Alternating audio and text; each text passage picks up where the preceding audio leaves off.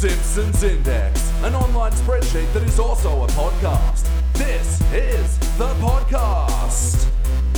Coming to you out of SideQuest Studios, this is the Simpsons Index, episode 146. Hello out there, I'm your host, Elliot J. O'Neill, and it is our Treehouse of Horror-thon! Woo! The seventh Treehouse of Horror-thon, in fact, and joining us for this spooky event is David Malloy. Hello. And here as always, except when he's not, because he's a ghost.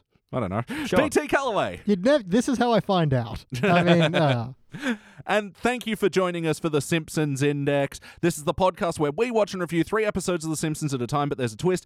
Each episode must come from a different decade.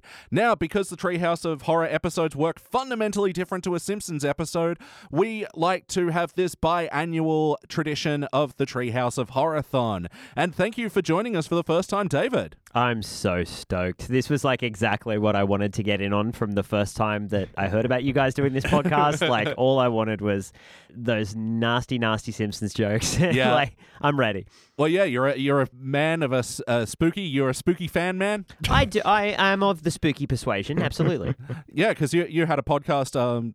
Yes, I had Nothing to Fear. Nothing to Fear. Yes, which sadly is retired now. I'm in the works on a new podcast at the moment with someone who is a little less keen on horror than I am, so that's an interesting dynamic. Yeah, it is. It's a great dynamic. She's fantastic, but adapting anyone to horror is always such a tricky, headspace to exist in. Yeah, absolutely. I think actually this is kind of what The Simpsons did very well as well. They sort of shined a light on a lot of these horror movies and sort of gave you a fun, friendly path in, even though some of these Treehouse of Horror episodes can be, quite gruesome at times. And do you have any favorite Treehouse of Horror segments from the classic era? I was just thinking of the one where the kids were being minced up and turned into pies at school. Oh. I remember that one because that one scarred me when I was younger. yeah. Harrowing. Yup. I'm sure nothing will happen to the 2 Simpsons children. And yeah, all just a dream cop out, and then a whole family gets turned inside out. Yep. Oh, yeah, that was that episode. Yeah, that scarred the hell out of me when I was young, and now I think it's hilarious. Yeah. I've had that song stuck in my head for 2 decades. Yeah. All right. But, we'll talk about classic Treehouse of Horror later when we get to the classic episode. But in Simpsons Index tradition, we start with the HD era. And we just watched Season 26, Episode 4, Treehouse of Horror XXV 25. First released in October of 2014, it was directed by Matthew Vaughn. Vaughn? Yeah, but there's another N in there. Oh, right. So that's not like the Matthew Fornan. Vaughn who did Kick-Ass, right? No. Okay, good. And written by Stephanie Gillis. I usually go, in this episode, but I'm not going to summarize 3 plots right now, but just overall opinions. What did we think? It was okay, and then it was bad. Yeah. Like the first 2 were... I don't know, like from the standard that the other HD episodes that I've seen on this show have set, they were doing okay. Yeah. And then, oh boy, that landing. That was an interesting one, wasn't it? Yeah. Are we going in order or? Yeah. So breaking Simpsons Index tradition, we are going to be speaking about these segments in order, but we won't be talking about the actual segment events in order. Well, they'll get it. Also, tune into Thrones of Game, the only Game of Thrones which watches the series backwards. All right, so yeah, let's hook into these segments. The first one being, did we have anything to say about the intro thing with the late night show style intro? Oh, look, I thought the premise of the gag was good. They're introducing the various different celebrities that are going to be voicing in this episode, and then it's just their corpses make up the words Treehouse of Horror. Yeah. Just leave it at that. Just do that. Don't give it the fucking Johnny Carson painting and the gag line at the end. It's just like the joke itself sits. Just let the joke sit. Yeah. This is going to be something that I'm going to be bringing up a lot in this episode, is that there are just too many jokes across this thing where it's just a list of things. Yeah. And yeah, I didn't mind that joke either, but then because this episode relies on that list of things premise so much, it sort of stales for me. Yeah, this is definitely an episode of whiteboard writing where they just wrote, okay, here's a general idea of what we're going with. What is everything you can think about this thing? We'll chuck it in the episode. Yeah, and like whereas previous Treehouse of Horrors had that thing where it's like, they'd put up a list of all of the Stephen King movies and they'd throw a dart at the whiteboard and they'd pick one of them and they would stay with that and they would do a great parody of that. Like, if it's not broke. That's the thing. I think every segment except for the last one, had an idea and kept up momentum, but it was mostly just things about this thing, and not really didn't really have a plot, but it was still okay-ish. All right, let's hook into it. The first segment, School is Hell. Bart is an honor student in the School of Hell. I have to say, first problem, why didn't they call it Life in Hell? As a reference to Matt Groening's original comic strip. So it's right there. Ooh. The idea is right there. I think it'll be an uncontroversial opinion that this was easily the best segment. Yeah, because even though it didn't have much plot-wise, it had a lot of interesting visuals, all the design of various demons and things like that. That was all interesting, and so you were engaged visually, even if the content was, hit and miss. Yeah, well, just the plotting of it, made zero real sense. I guess, it was a nice reversal of, Bart's the idiot in school, so it's nice to give him the reversal in a school that's all about torture, but they only really milked a few little gags out of that. And also, just the title being School is Hell, it's like, what are you going for? Even as far as an obvious joke goes, it's just no good. Yeah. Well, I think it was actually a good plot point that this is something that Bart could excel in, but why bring Lisa into it if you're not going to do If you're not going to keep her there. Yeah, or if not do the opposite, that this is a school that she won't excel in, that she's popular with people because it's the anti-world, Yeah. But yeah, just to do it for that fucking lazy, it is a cold day in hell. Yeah. I think we all rolled at that one. Well, the entire thing is just massive signposting. Look at the funny joke we did. Just let the snow fall. Yeah. Let the snow fall. Let her walk out. And then a couple of people in the audience will go, huh. Yeah. And then the rest of them will already have left because it's season fucking 25. No, that's it. Give the segment of the people that didn't get it the chance to go, why would it be snowing? Why would it be cold day? And fuck, they did it. Yeah. Yeah, got it. All the dads in the audience just going, this is for you, dads. Yeah, so let's start on a positive note. What are some things we liked about this segment? I did like the joke where it's, Skinner's chewing out Bart, and he's like, okay, you put cement into the sandbox, and then it just cuts to Ralph, who's just cemented in there. He's like, I don't get lost anymore. I'm like, okay, first joke out of the rank, and I got a laugh. Okay, nice. yeah. What else you got, episode? But just on Skinner as well, I found it weird in this episode how they chose to have some other characters be in hell as well. Yeah. Yeah, or representations of, Yeah, wasn't the premise that Lisa and Bart got sucked into hell?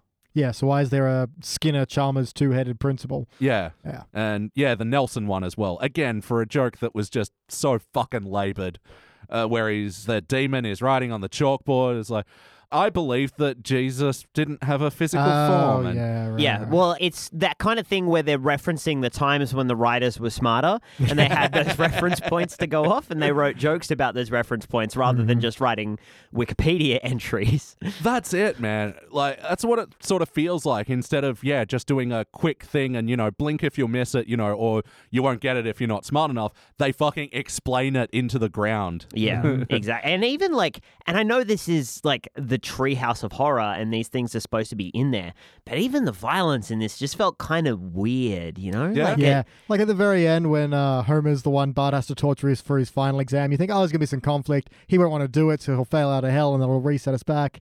But instead, Homer's like, no, I want you to torture and ruin my body. It's like, what? Why? The thing that kind of bugged me about that is the reason Bart was excelling, is because he had all these great ideas for ironic punishments, Yeah, and then his final exam was just beating Homer with a mace. Yeah. It wasn't even have all the donuts in the world. Which was in the background. So, I did notice that as well. Oh, they had already done that too. True. Yeah. But no, it was, again, a nice little visual. If you blunk, you probably missed it, but it was there, and you go, hey, I remember. I guess I blunked. Time. Yeah. Oh, you missed it. Is that how you say it? Blunked? The past tense of blink, yeah. Yeah. Yeah, when you blunk, you blank. Yeah. Okay. Yeah, David, do you have any other bits from this episode that you like, a segment that you liked? Yeah, I did. They were all I guess you can't really say more of this episode than some of the gags were good. Some of the jokes in it were good. Concrete Sandpit was a nice touch. Eye runes would have been better if they'd, again, not drawn massive attention to it. Yeah. Not tried to, signpost an app as if oh my God, this cutting edge joke, an app. It's like, dude, it's 2014. Yeah. And I did also like the teacher saying when they were suggesting new forms of torture and one of the people in the classroom suggested whipping. The Yeah. teacher was like, "That's good, I guess. No one likes whipping." Yeah.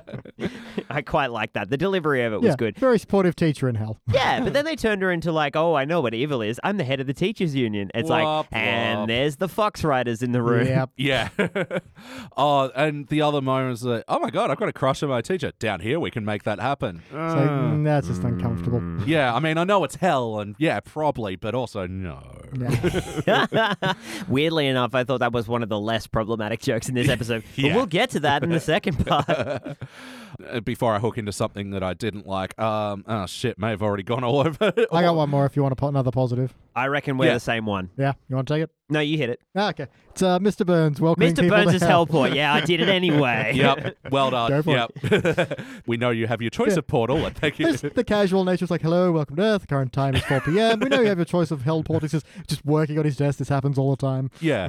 And it was one and done. Yeah. Just his line and then they're out. Yeah. Because it has no more relevance to the plot. He didn't look up and stop and go, wait, you're not my usual 4 o'clock. The Simpsons children. What? Yeah, none of that. It was just, done. Yep, blasé. I'm part of the Hell Union and all that. All right, let's hook into shit that we didn't like, which, yeah, I'm fucking locked and loaded on that. All right, This one. fire away, boy. Again, just the list of things, jokes, going through what Bart's excelling in, fair enough, it's part of a montage, but then within that, there was the literature studies, which was just a list of books. Haha, there's a Bill O'Reilly in there. And, Fahrenheit 4051. Fuck. Yeah. Which is a shame, because in this montage, there were jokes I liked, actually. There was the long division where he stretched out Hans Moleman and then divided him. Drawn and quartered, yep. Yeah. Man, that montage made me sad. You know what? I think you absolutely hit the nail on the head with the writer's room scenario for this, where they write up all the things on the whiteboard of the possible things that they could skewer. And then as they're holding up the dart to throw it at the dartboard and pick one thing to parody, the Fox executives run in, grab the whiteboard and run out. And then they just take that to the voice recording room. Now, it's something a term we used before of whiteboard writing. It's usually for Simpsons go to Italy. Like, what are all the things we can think of that? Yeah. This was just, okay, guys, Bart's in Racism. hell. What do we do? Again, it was just like a passable simulacra of a Simpsons episode, basically. Like, it was fine. There was nothing egregious. It was just like, okay. Yeah. Like, I could not have watched this and my life would have remained on a steady path. Like, nothing would have changed for the better or worse. Any specific moments for you, BT? It didn't have a plot. It was just Bart's in hell, and in the end, he's in hell. And he's really happy about it. So good for him. He found his bliss. Yeah, the ending didn't feel like an ending either. Like, it felt like the graduation ceremony was leading to something, and it just kind of just ended. Yeah. It's so weird to think that, like, old Treehouse of Horror episodes were better paced than this. They were the same pace. There were 3 stories rammed into one. How are they better paced? Yeah, that's it. And when you've only got 7 minutes to do a story, you got to get that 3-act structure fucking just tight as hell. Yeah. And each of those acts have to be, like, fucking amazing. Like, they have to really just sing. And each of them has to be a funny joke. And here they were like, Bart's an honor list student in hell. Yeah. And I'm going to lunch. And then what happens? And then he graduates. What? I'm on lunch. That's what happens in life. You graduate from hell. Gosh. I told you I don't talk shop in the canteen. I'm trying to eat lunch here. Any other bits from this segment that we want to point out before we move on? I did really hate grinding to a halt so he can reach into super hell and pull out another cartoon character. It's like, I'm in hell because my cartoons are bad. It's like, look, I melted it. Like, I didn't know who that was. I feel like most people wouldn't. I thought he was a cartoon mascot for, like, those cinnamon candies. Like Red Hot Candy. This is what I thought too. And then it's like, no, he's a comic book character. So and the old thing would have been to pull Matt Groening out of Super Hell and then put him back without saying anything. Like, pull him out by the feet. Sorry, weird reference. Anyway, Oh, no, do clarify. Was he born backwards? He was named in the Jeffrey Epstein documents. He got a foot massage on his plane. Are you serious? Yeah. From all accounts, it doesn't seem like he got into, the... anything else. Yeah. But did get a foot rub and may have been so confused he didn't know what was going on, he let it happen. Yeah. Maybe. That's like the best light we can put it on. Yeah. Oh my God. Yeah. He didn't visit the mansion or anything like that. Yeah, he just took a plane ride and, yeah. Fuck. Yeah. God. Yeah. Oh, I knew the Treehouse of Horror episode would get dark. I feel dirty now. Yep. The last thing I wanted to mention as well, and coming into the list of things problem, is when Bart and Lisa do come back and Bart's like excited and telling Marge and Homer about it. Homer gets into bitching about private schools. This feels exactly like something that a very well-to-do Simpsons writer would fucking write. It's like, and then you have to give them lots of money and go to their bake sales and reply the emails. And don't you just hate it when your butler loses your chauffeur's keys? Come on. And you lose the remote that controls the sunroof in your bedroom, and it's raining on that bed that's shaped like your head. Yeah. Sorry. 30 Rock. Everyday problems. Fuck, I love 30 Rock. What a great show. I need to watch that show. Oh, it's so good. Yeah, I'm way behind the 8 ball on that one. It's not your fault. It's not on any of the streaming services. It should be. It's on Amazon Prime. Oh. Sorry, do you want to say that again? Because I jumped over you. Okay. It's on Amazon Prime. That's right, Amazon Prime. Get it, I guess? This episode brought to you, sort of, by Amazon Prime. Brought to you by Uncertainty? I did want to ask what... I wanted to know more about quantum satanics, which was one of Bart's subjects that they didn't have a joke for. They skipped over that because one. I guess they weren't clever enough to think of one. Yeah, someone was just like, hey, mechanics sounds like satanics. Hey. No, it's like, like quantum mechanics, like Schrodinger's cat is and is dead. He's both dead and coming back for you. But no, they just skipped over it. It was like, what? No, quantum satanics. That's a joke. I'm trying to eat lunch. How many times a day do you fucking have lunch? 4. Also, that I'm trying to eat lunch voice you did, like, isn't that probably the darkest joke that was ever in the old Simpsons? Like, holy shit. Thanks to you, Billy is dead.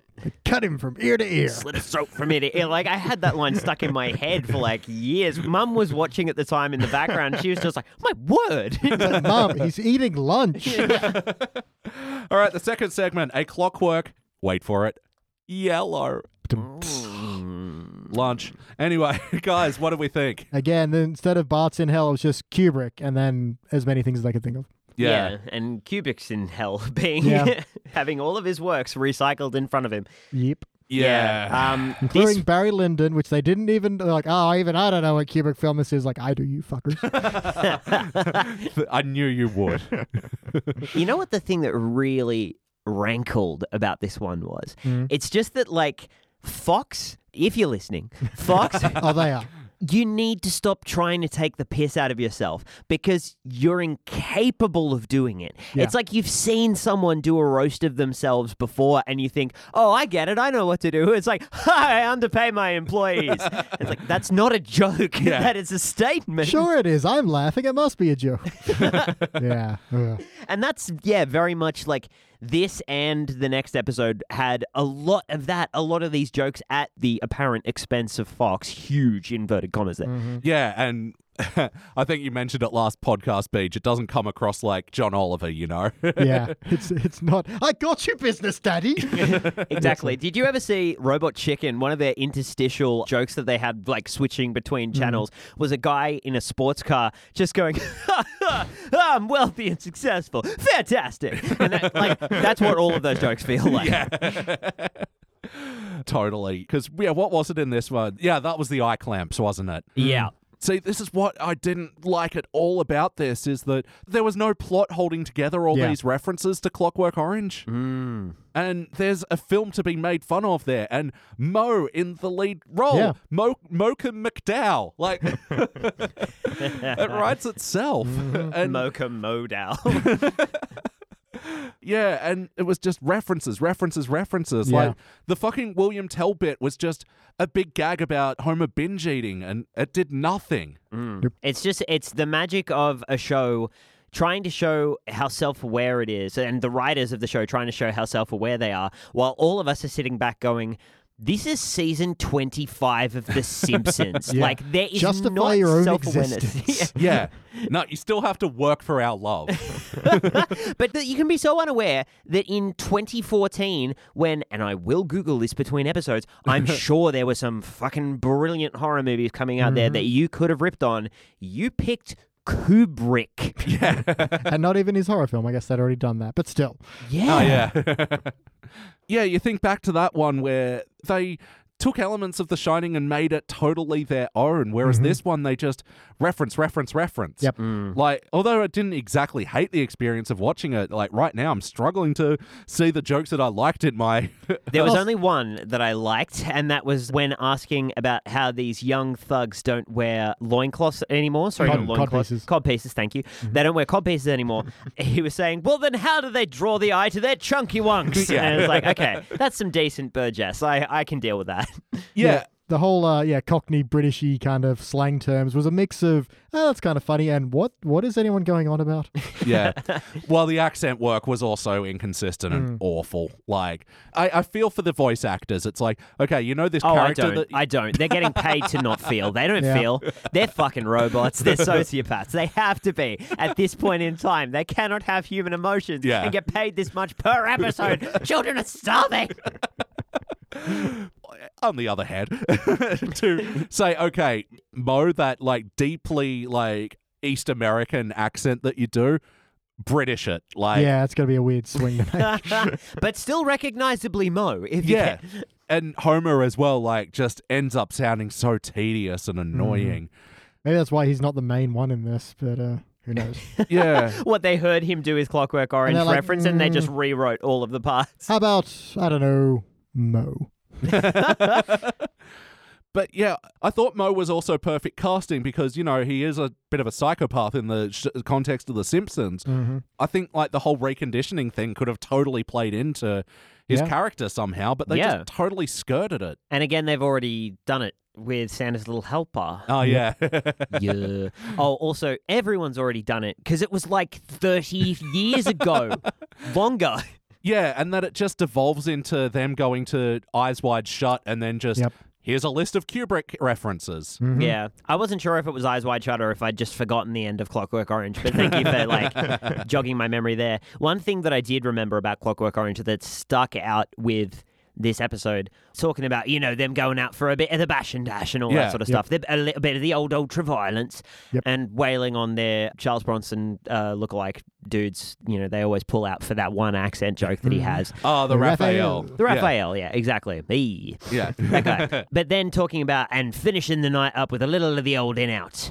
And they come across a woman at the front of the 7-Eleven and then they're jumping in front of the door going in, out, in, out. Yeah. And I was like, the 6 words that I thought I would never hear myself thinking watching a Simpsons episode. That's cute for a rape joke. It was a question of, okay, I know they're going to do the thing, but where are they going to go instead? I was like, okay. Well, I mean, they 100% couldn't. Again, they've had Bart wearing his Clockwork Orange makeup as a Halloween costume, and that in and of itself is like simultaneously gross that it's on a 10-year-old, and like that's the point. That's the joke. That's the comment. You're like, there's something to it. Wish we was going trick-or-treating. That's right. Yeah, so any other bits we want to mention from this segment before we move on? I did like they have Duff milk. Oh, yeah. That didn't because, Yeah, I missed that one. That's just a sign gag, and it's, again, it's one of those ones we were talking about before. It's there if you see it, and if not, that's fine. Yeah. We was moving all slow motion, like. Yeah, okay, I like that. I was like, it's the obvious joke, but hey. It's just been done too many times already. Yep. One joke that I really cringed at, which was, I've got a job as a beefeater. I hope that is what I think it is. Yeah. Bin. 10s on a high note, I'm going to say, the joke I also liked was the sex view blockers who all just run in with like trays and pieces of fruit just to hold in front of people. Yeah, see, I wish the fight scene was... Yeah, I wish they'd held on that because that's a funny bit. Yeah, like a fight scene that was taking place with sex blockers rather than just, here's a list of Kubrick films. Yeah. We moved to the other room and like my first thought was, you know, like I just know the moment I move the little guy's going to do something cool. And he'll be naked when he does it too. But blocked by a banana. But it's literally just, I've seen Kubrick films. Bip, bip, bip, bip. Like, okay, cool.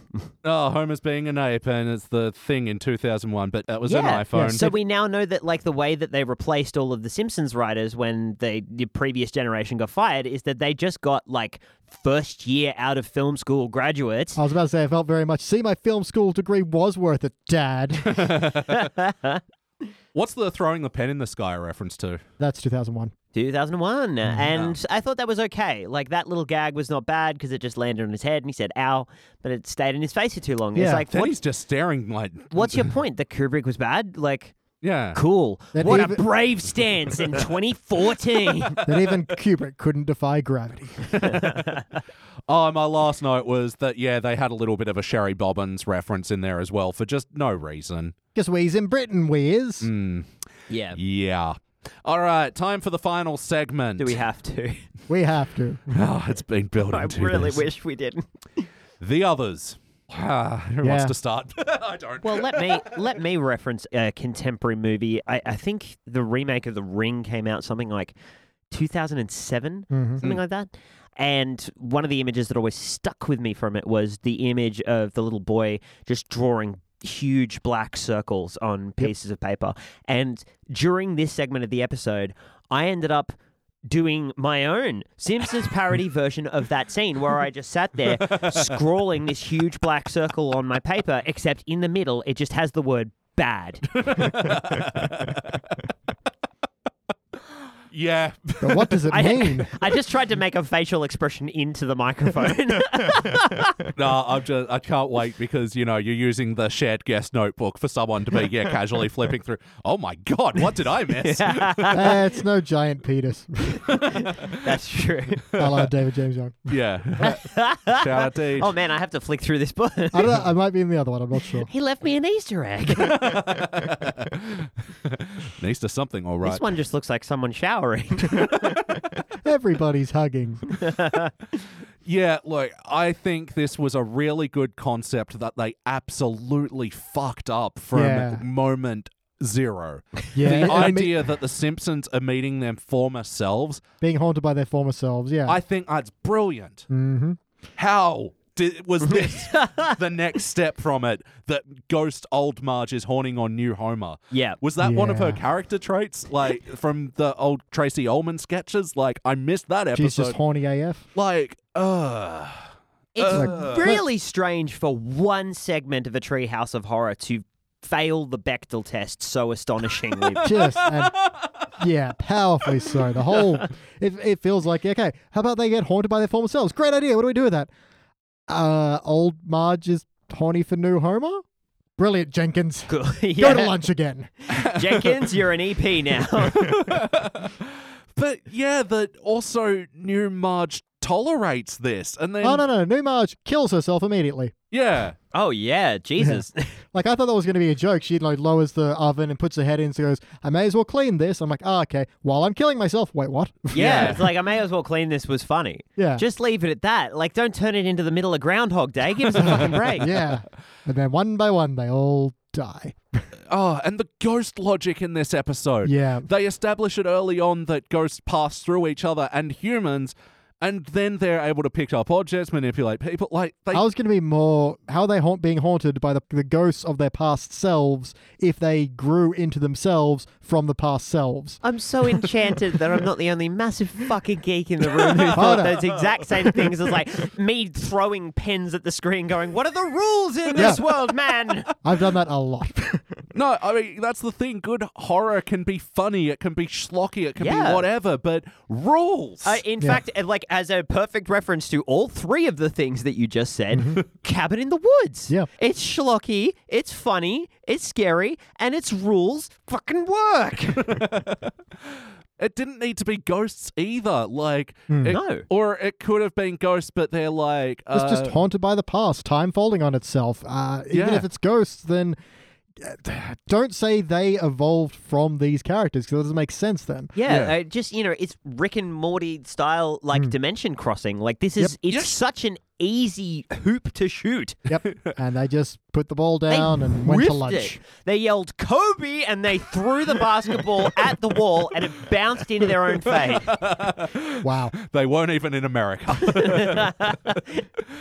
Weren't even holding a basketball. Just Especially when you're talking about dimensions folding in on themselves. Like, if they're going to do that gag at the end as well with all the fucking different animation styles walking in, then, yeah, wasn't that going to follow that logic? Oh, fuck, my brain hurts trying to dissect how you wrote this and put your name to it. This is just so... I'm upset. Weirdly enough, like, I was such a massive fan of Attack on Titan around that time. Yeah. And I saw that they'd, put in a reference to Attack on Titan and a reference to Studio Ghibli. And then I actually saw the clip in context and I was like, was it worth it? Like, okay, again, reference points in pop culture exist. That alone is not enough. Yep. That's like, when your teacher dabs now in 2019. It's like, great, you saw that happened. Oh, dude, we watched the season 31 premiere a couple of weeks ago, and no shit, Bart and Homer floss in it. Fuck me. You had to remind me of that memory, didn't you?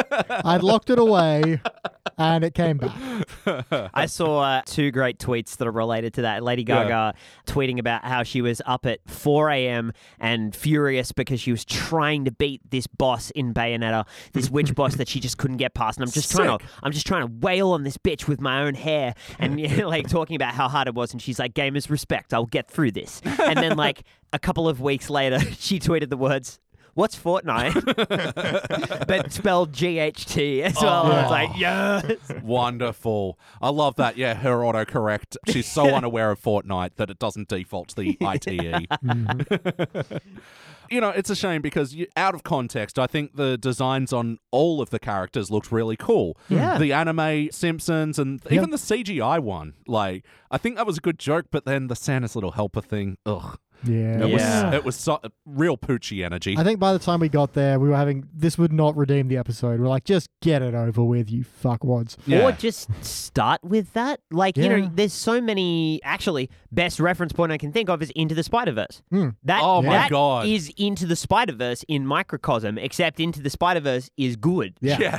Because they did something with the concept. It wasn't just, and then they all come around. Yeah, and it wasn't just pop cultural reference points like, one of them's anime. It's like, and the anime character has this relationship, that is specific to anime.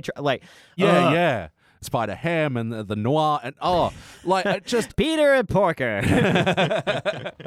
you ever smelled a pie so good it makes you float through the air? It's the best movie of that year. It was perfect. And this episode of The Simpsons had the potential to bask in those waters and to enjoy that joke. And to do it 3 years earlier? Yeah. Well, that's what makes me upset. It's like I really wish they sat on this concept for all this time and then seen Spider-Verse and yes, that's how we're going to do this. I've got it. You know what it was? They didn't get a geek to write it. They got a geek to animate it. Yeah. Yes. That's exactly it, I think. Again, because the Adventure Time, the South Park, the Bob's Burgers. Yeah, that's right. Except for the Minions. Fuck the Minions. Never reference the Minions.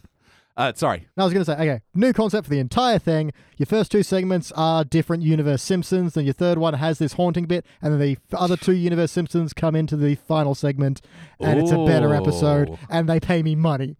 Oh, jeez, Dad, I think you should eat my shorts. Shut up, Bart. I'll do what I want. Bingo.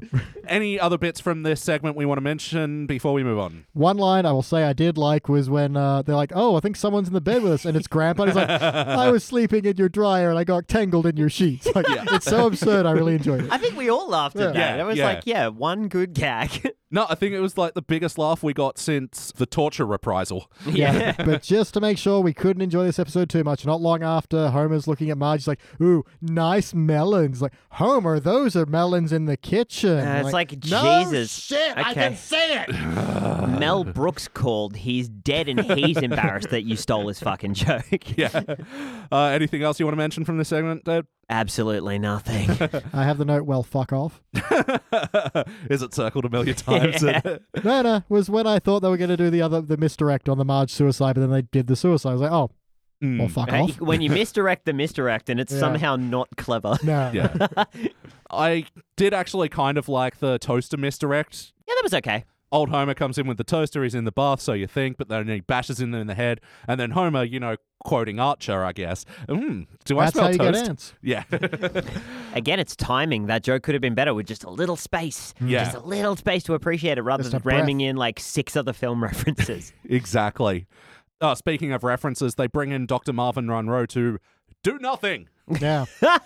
Dr. Marvin Monroe, what's going on? I don't know. Here's a voice you remember from the anniversary episode and literally nothing before it.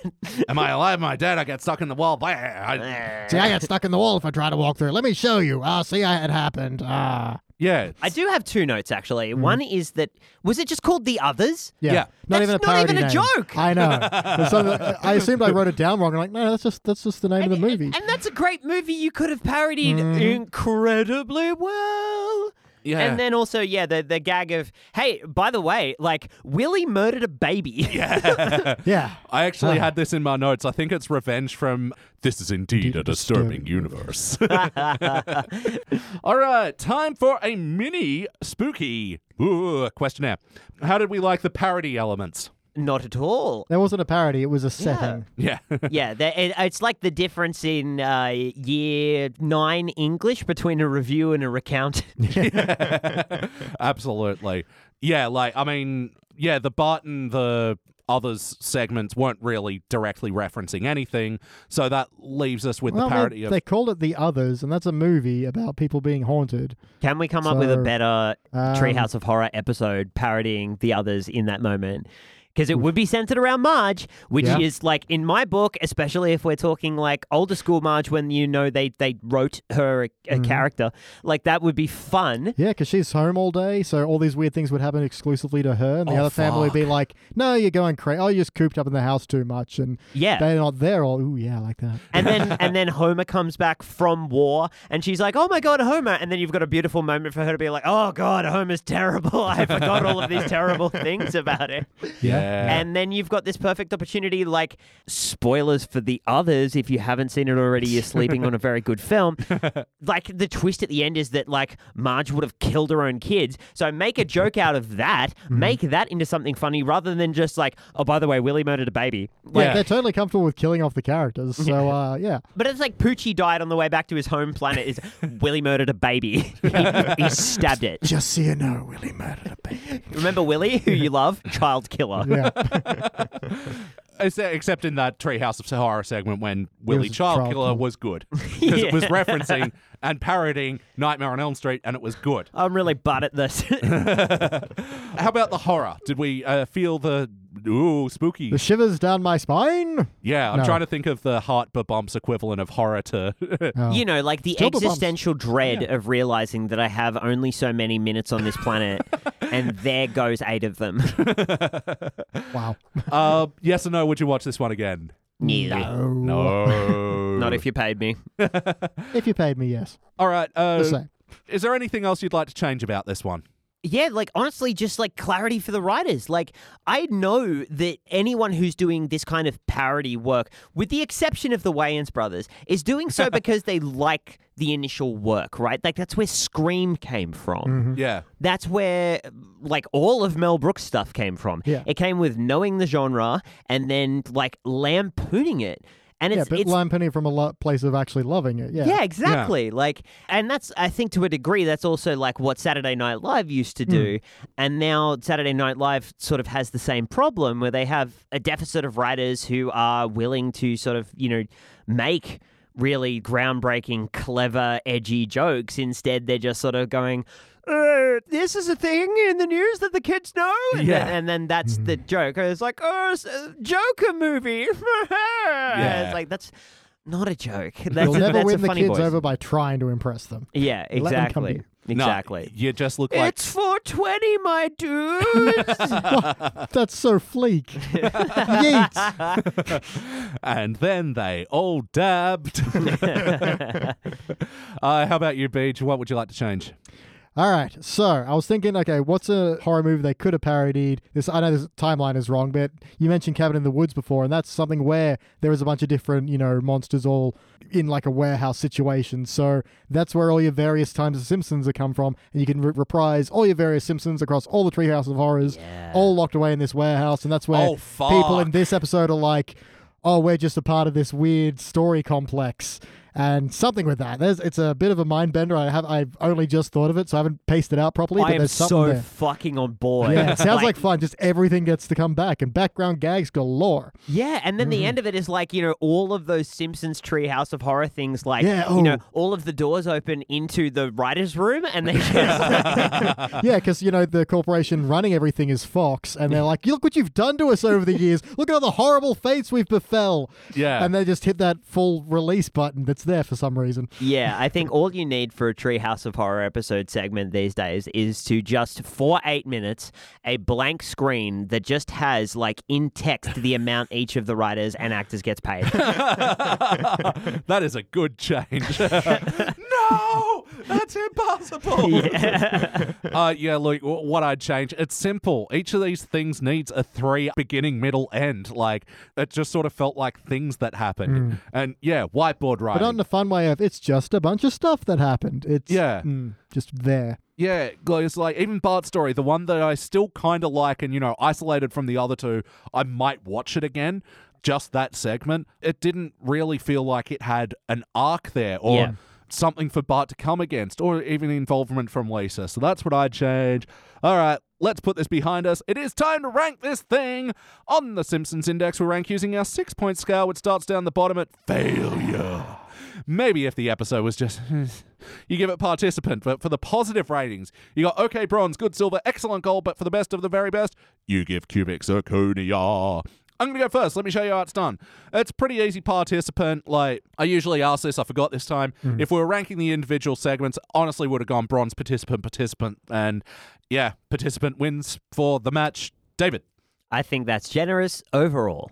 I would say participant, borderline participant, dismal failure. Oh, actually, no, good point. Yeah, the last one would have been a failure. So overall, this gets a dull participant for me. And BT, finish it off. Yeah, much the same. I would have, maybe if I'm feeling generous, bronze the first segment, participant the second, dead set, fail the last. I can't believe I forgot to fail the last. I'm really angry at myself. I kind of felt like... I'm angry at you too, if that helps. So I'm just deciding if I think that evens out to a participant because I'm going to mostly forget this one. Even the parts I hate, I'm just going to be like, No. Let me hit you with some real motherfucking horror from one of the writers in the biz, my dude. Yeah. This is the episode you remember on your deathbad. Oh, shit. Ouch. It's so boring. I'll be like, remember all those good Simpsons? Why did they... and the children will the be neurons like, just trigger that one. I'll be like, God, do you remember our mother? Do you remember the good times? And you're like, I remember... I remember Marge killing herself in the oven. I remember, whoops, forgot my iPhone. Well, he died the way he lived, thinking about The Simpsons.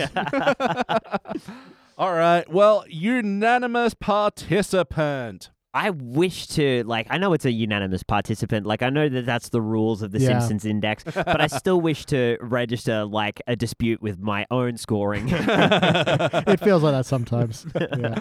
All right, it'll be the third Treehouse of Horror to be dubbed a unanimous participant. It'll be joining the two of the Treehouse of Horrors we covered in our Mayoween Wasteland episode earlier in the year. Treehouse of Horror XIX, which contained the Untitled Robot parody.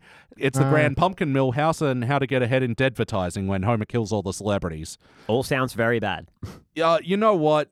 Grand Pumpkin Millhouse looked beautiful, and I honestly wanted to bronze it because of that. But the style parody was great, but there was no point to it. So fucking weak.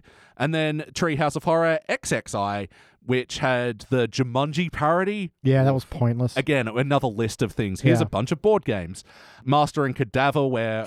Such potential to be good, that one. That good still gag. bothers me for not being better. Yeah. It had the setup. And Tweenlight. Oh, yeah. That which Lisa falls in love with a Robert Pattinson type. Ooh. Yeah. Talking about Simpsons getting on the trends. Yeah, man. And it's still, Inside Out did the best possible Twilight reference that you could ever do, which was just the Teenage Dream Machine, creating the boys that she will fall in love with as a teen. I would die for you. That's all it needed.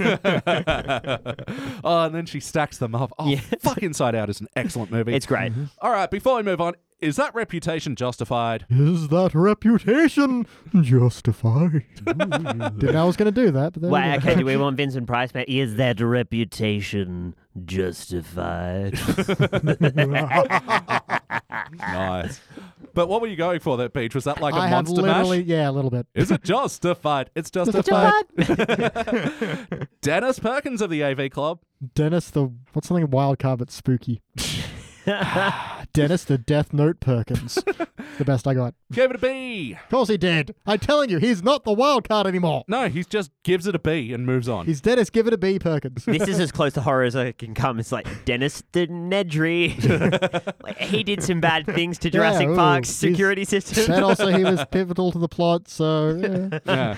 Oh, and then he gets sprayed by the Inkosaurus, whichever one that was. The Inkosaurus. Yeah, so this is like high bronze, silver territory if we're translating it to our scale, praising the cinematic quality of the first two segments while concluding that the third was the poorest. He was impressed by how Kubrick references in the second segment used originality rather than being a perfunctory checklist. Incorrect. Yeah, no. At least he didn't give it a Kubrick zirconia. Oh, fuck Hey, you. Garrett, That was pretty Where's my good. check, Fox? All right, it's time we move on to the teens era, where I am actually so goddamn excited for this one, for one element, but we'll get into it. We're going to watch Treehouse of Horror 15. We'll be back.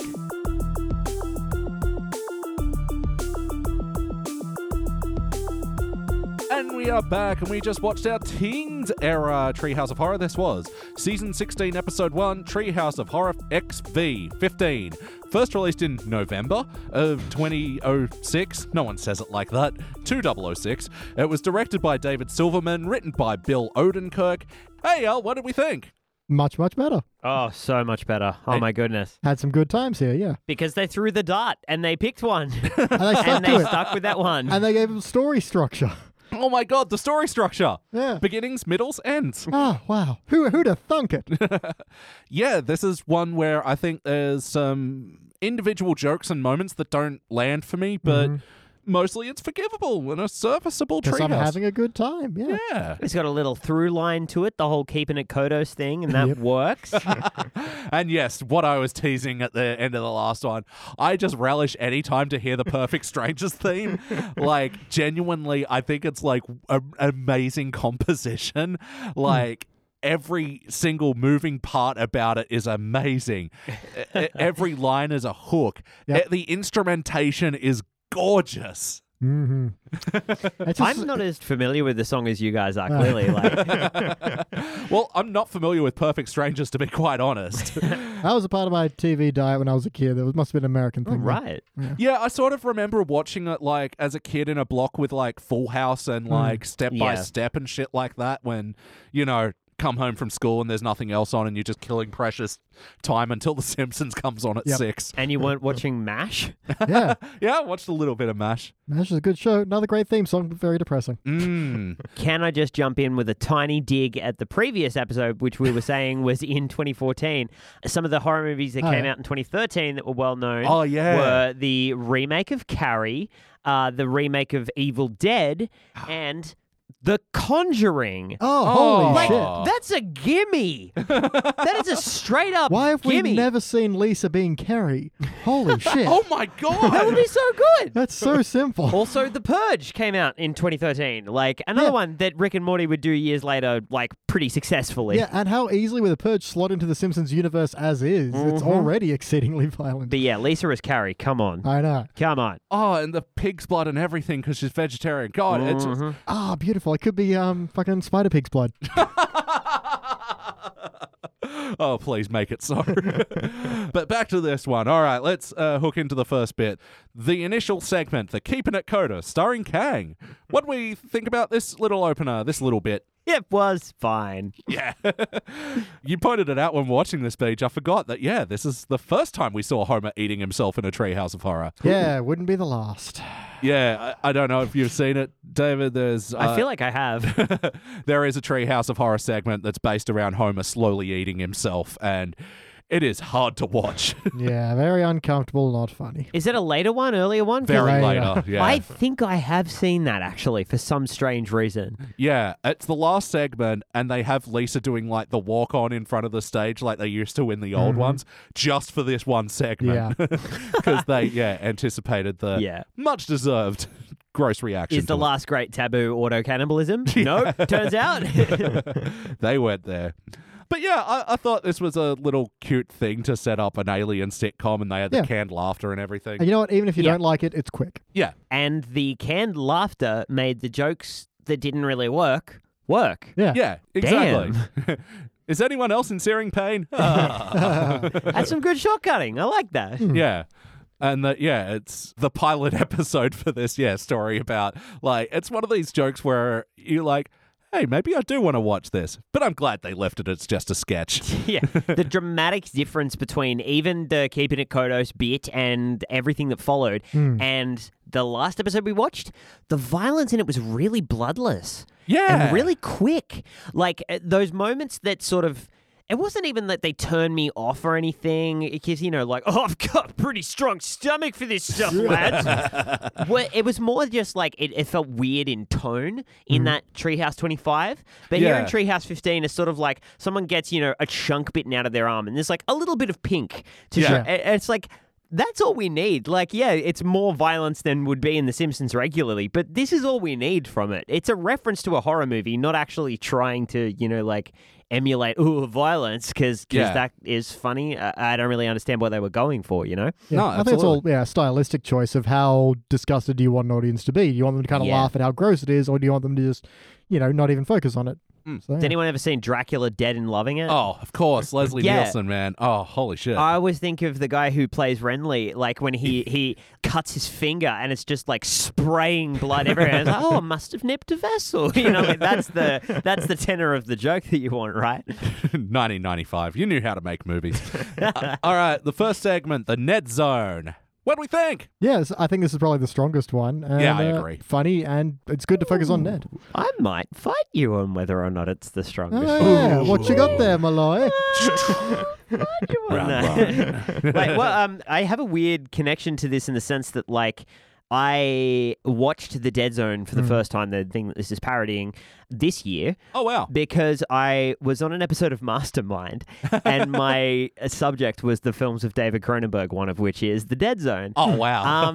It's kind of a banger of a film. It's really worth seeing, and it's really, really weird. Yeah. How old is it? It's when Early people 80s, took Christopher Walken seriously and he wasn't a meme. Yeah. It's in like the mid-80s or something, but it works perfectly because Christopher Walken is that kind of like, that sort of Christopher Walken weird where you can't really tell if he's on the same plane as everyone. And it works so well in the context of that movie. Oh, yeah. And I kind of wish they'd lent into that a little bit with where Ned, like as a character, went, but the way that they just played with the idea of the Dead Zone, great. Yeah. Solid parody. Yeah, because I haven't watched the movie, but I've read the books. So Oh, cool. yeah, all perspectives. Yeah. Premise. I've only seen The Simpsons. Dude has like premonitions of the future and is then trying to like see if he can affect future events through these premonitions. Yep. Like it's very straightforward kind of, prospect, and they just played with that in The Colors of the Simpsons and it worked. Also, there's a good SNL sketch where Walken is doing the same character, but he's having premonitions of like minor problems people are going to have. So he's like, touches someone, he goes, tomorrow, you're going to get an ice cream after work. You're going to eat it too fast. It's going to hurt real bad in the middle of your forehead. It's not too late. You can stop it. Yeah, I thought this one played with that really well, especially with Homer, who's just tempting fate. He is slapping fate in the barrel of the fate's gun. I did love that. Quit whacking my barrel. Yeah, hey, Chief, throw me a piece. Yeah, here you go, citizen. Probably my single favorite line was, there's two, but like the first was what am I going to die of? Too much happiness? Yeah. Avalanche of naked ladies. You die eating a submarine sandwich. Yeah. And it's like, if you're going to shoot our father, remember the family motto, not in the face. Not in the face. Oh, I want to see the Simpsons family crest with that motto on it. Giving that line to Lisa is a just genius move. Yeah, because then it sounds like it's actually their motto and not just a joke. Yes. Yeah, and it's also like she's a pragmatic person. It's like it's a pragmatic thing to say. I love it. Yeah. I like the frisbee. 3 bites the apple and just enough. So initially trying to get it off the roof by throwing a bowling ball up that. That's how they knock Ned unconscious. The Hibbert dies. He's like, can you open the window and get my frisbee? Well, it's the last time. And just right at the end when he's in heaven, it's like, oh, Homer, here's your frisbee. Yeah. Oh, don't forget when, Ned's just walking around the world trying to come to terms with himself. It's like, hey, Ned, have you seen my frisbee? It's like, fucking hell. Like, yeah, a really good running gag that's spaced out beautifully. Yep. Yeah, it's rather than thinking that they were contractually obliged to name check horror movies, they remembered that they were contractually obliged to write jokes. Yeah, have a show. Yeah, and that had a start, middle, and end. Like, I was actually trying to pay attention to the pacing of this one as well, because especially in comparison to the last one, where I was like, "Where is Act 1, 2, 3?" Like, and in this one, it's like they're already in Act 2 while they're still rolling out the credits. But you know, they did a really good job of establishing Ned's got powers now, and then here's the conflict that he's seen Homer's death and doesn't want to be a part of it, even though he knows he will be. Do you think The Simpsons new episodes are trying to match the pace of, I don't know, like YouTube comedy or like another sort of American model of joke writing where it's just sort of like bam, bam, bam, bam, bam, get in as many laughs a minute as you can? Yeah, well, I mean, that's why like some Simpsons episodes in the modern day feel like sketch shows more or less. Yeah. Like, because it used to be there's an event happening and the characters are reacting around that, whereas there's something happening and here we cut to a character for a typical them character joke. Like, here's Cletus, let's do a meth joke. Here's, I don't know, fucking... Oh, this joke doesn't fit into this segment. Let's do that thing Family Guy did that was a way of like ripping us off. Yeah. Or, you know, catchphrase humor as well. Like, something I forgot to mention in the last episode when Chalmers goes, "Skin him." Didn't work. Whereas, like, Ned lying in a hospital bed saying, like, brain doodly, injury, bodily. Very good. Yeah, event that happened that the character is reacting around. Well, Mole Man's now catchphrase when he gets torn apart by alligators, like, "Oh, another setback." Oh yeah, like him. That was a great gag as well. Some bullies threw my shoes tied together onto an electric line with me in. That's the kind of thing that you can see the writers like they're picturing what it looks like while they're writing it. They think, "What's the funniest place we could take this to?" And again, it's a great pullback and reveal, and they don't go, "Well, how did that happen?" There's no way you can pass through that. I was like, "Well, what the?" No, it leaves you for the audience to go, "Hang on, that's ridiculous." Oh, Simpsons. Honestly, the only joke that didn't land for me, and I think it may have been the point, was when he sees the Rosie O'Donnell the musical and then closes after 3 shows. Well, it didn't need any special mind powers to see that coming. Perfect Ned imitation. Absolutely flawless. I realized I started way too low and I had to work up to the deadlies, and I'm still and not then you getting just got it. radio host. Who'd have thunk it? Any other bits we want to mention from this segment? Man, it's taken me a long time to push this button.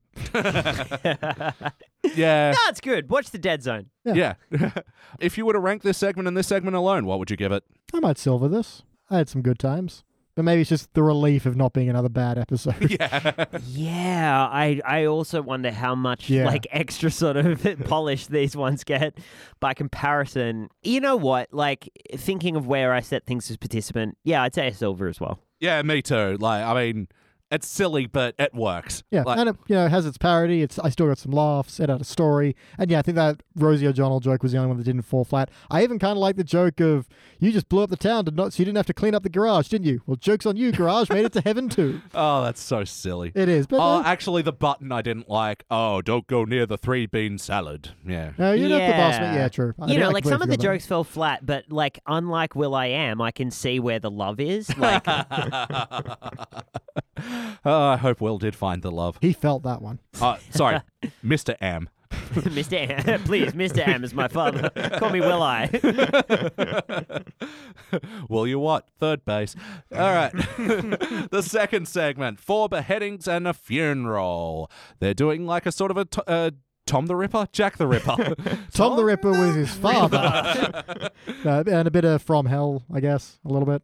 Oh, the Johnny Depp I also movie? thought From Hell, just that was particularly for that opium scene. But also a little bit Sherlock Holmes, so... And also the overall arc of the narrative. Yeah, because that would have been around that time as well in 06, right? Well, let's have a quick goggle. Well, that does sound about right. Sure, it does. Like that movie. I have that movie on DVD. I've not seen it since cinemas, but I do remember... VHS of the late 2000s. I remember liking it. I remember thinking that bloody... What's her name? Oh, shit. From Hell was 2001. Oh, wow. There you go. That's an oldie, but an okay.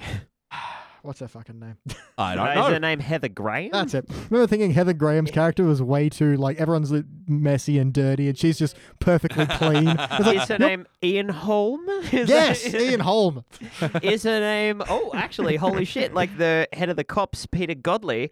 That was Robbie Coltrane. That was Hagrid right there. Oh, wow. Robbie Coltrane gets around. That's why he's neat. You're a ripper, Jack. Oh, there's a different movie. Okay, I'm going to say what I thought. I think this was the weakest of the bunch.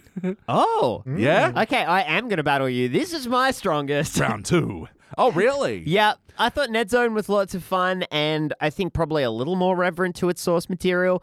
But like, what really sold this one was that they did what they did with the Australian episode, which was that they went, we're going to do a vaguely innocent just bag out of the Cockney accent, and we're just going to stick to it the whole damn way. And they had so much fun with it, and I loved it. So literally my review of this is, I'm a proper Cockney flower, call blimey skip to me Lou. I did love Marge's whole back and forth there. So good. Yeah. She probably actually had the strongest British accent out of all of them. But no, I know what you mean, like, especially with the police station. Our motto, hey, what's all this then? And a motto playlist. Oh, yeah. Good point. Is there an opium playlist? Well, you know, that's funny because I actually remember at the time when this first aired that they actually put it on a bit later because, yeah, this one's rated M for drug use. Yeah. Yeah, because opium rules. Yeah, so I think that was another disappointing scene for me as well, like Mouse instead of Moe's as well. Like, I mean, it did have the sign of, I think it was Mary Poppies. Because opium is made That's from good. poppy. I'll pay that. Yeah. Well, I mean, within this segment, I think, yeah, the opium den was probably the weakest part as well. I don't know. I mean, I did like it for again, Mr. Burns, the best character of The Simpsons. Fight me. His whole thing of, the Blades of Osiris. I used to have the whole set, but I sold them all for opium. Oh, I wish I had them back to sell them for more opium. Yeah.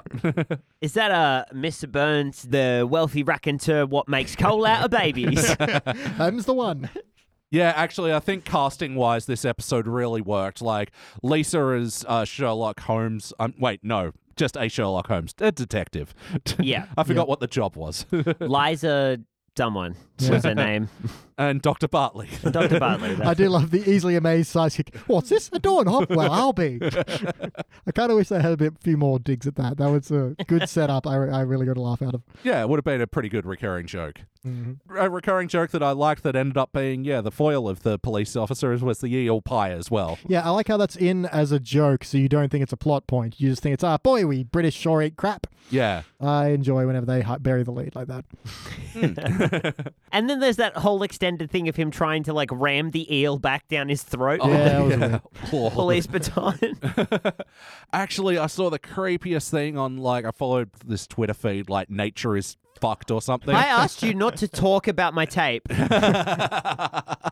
No, nature is fucked, not David. Oh. It's showing, like, a generated x-ray of how an eel's mouth works because they've got a 2-jaw system.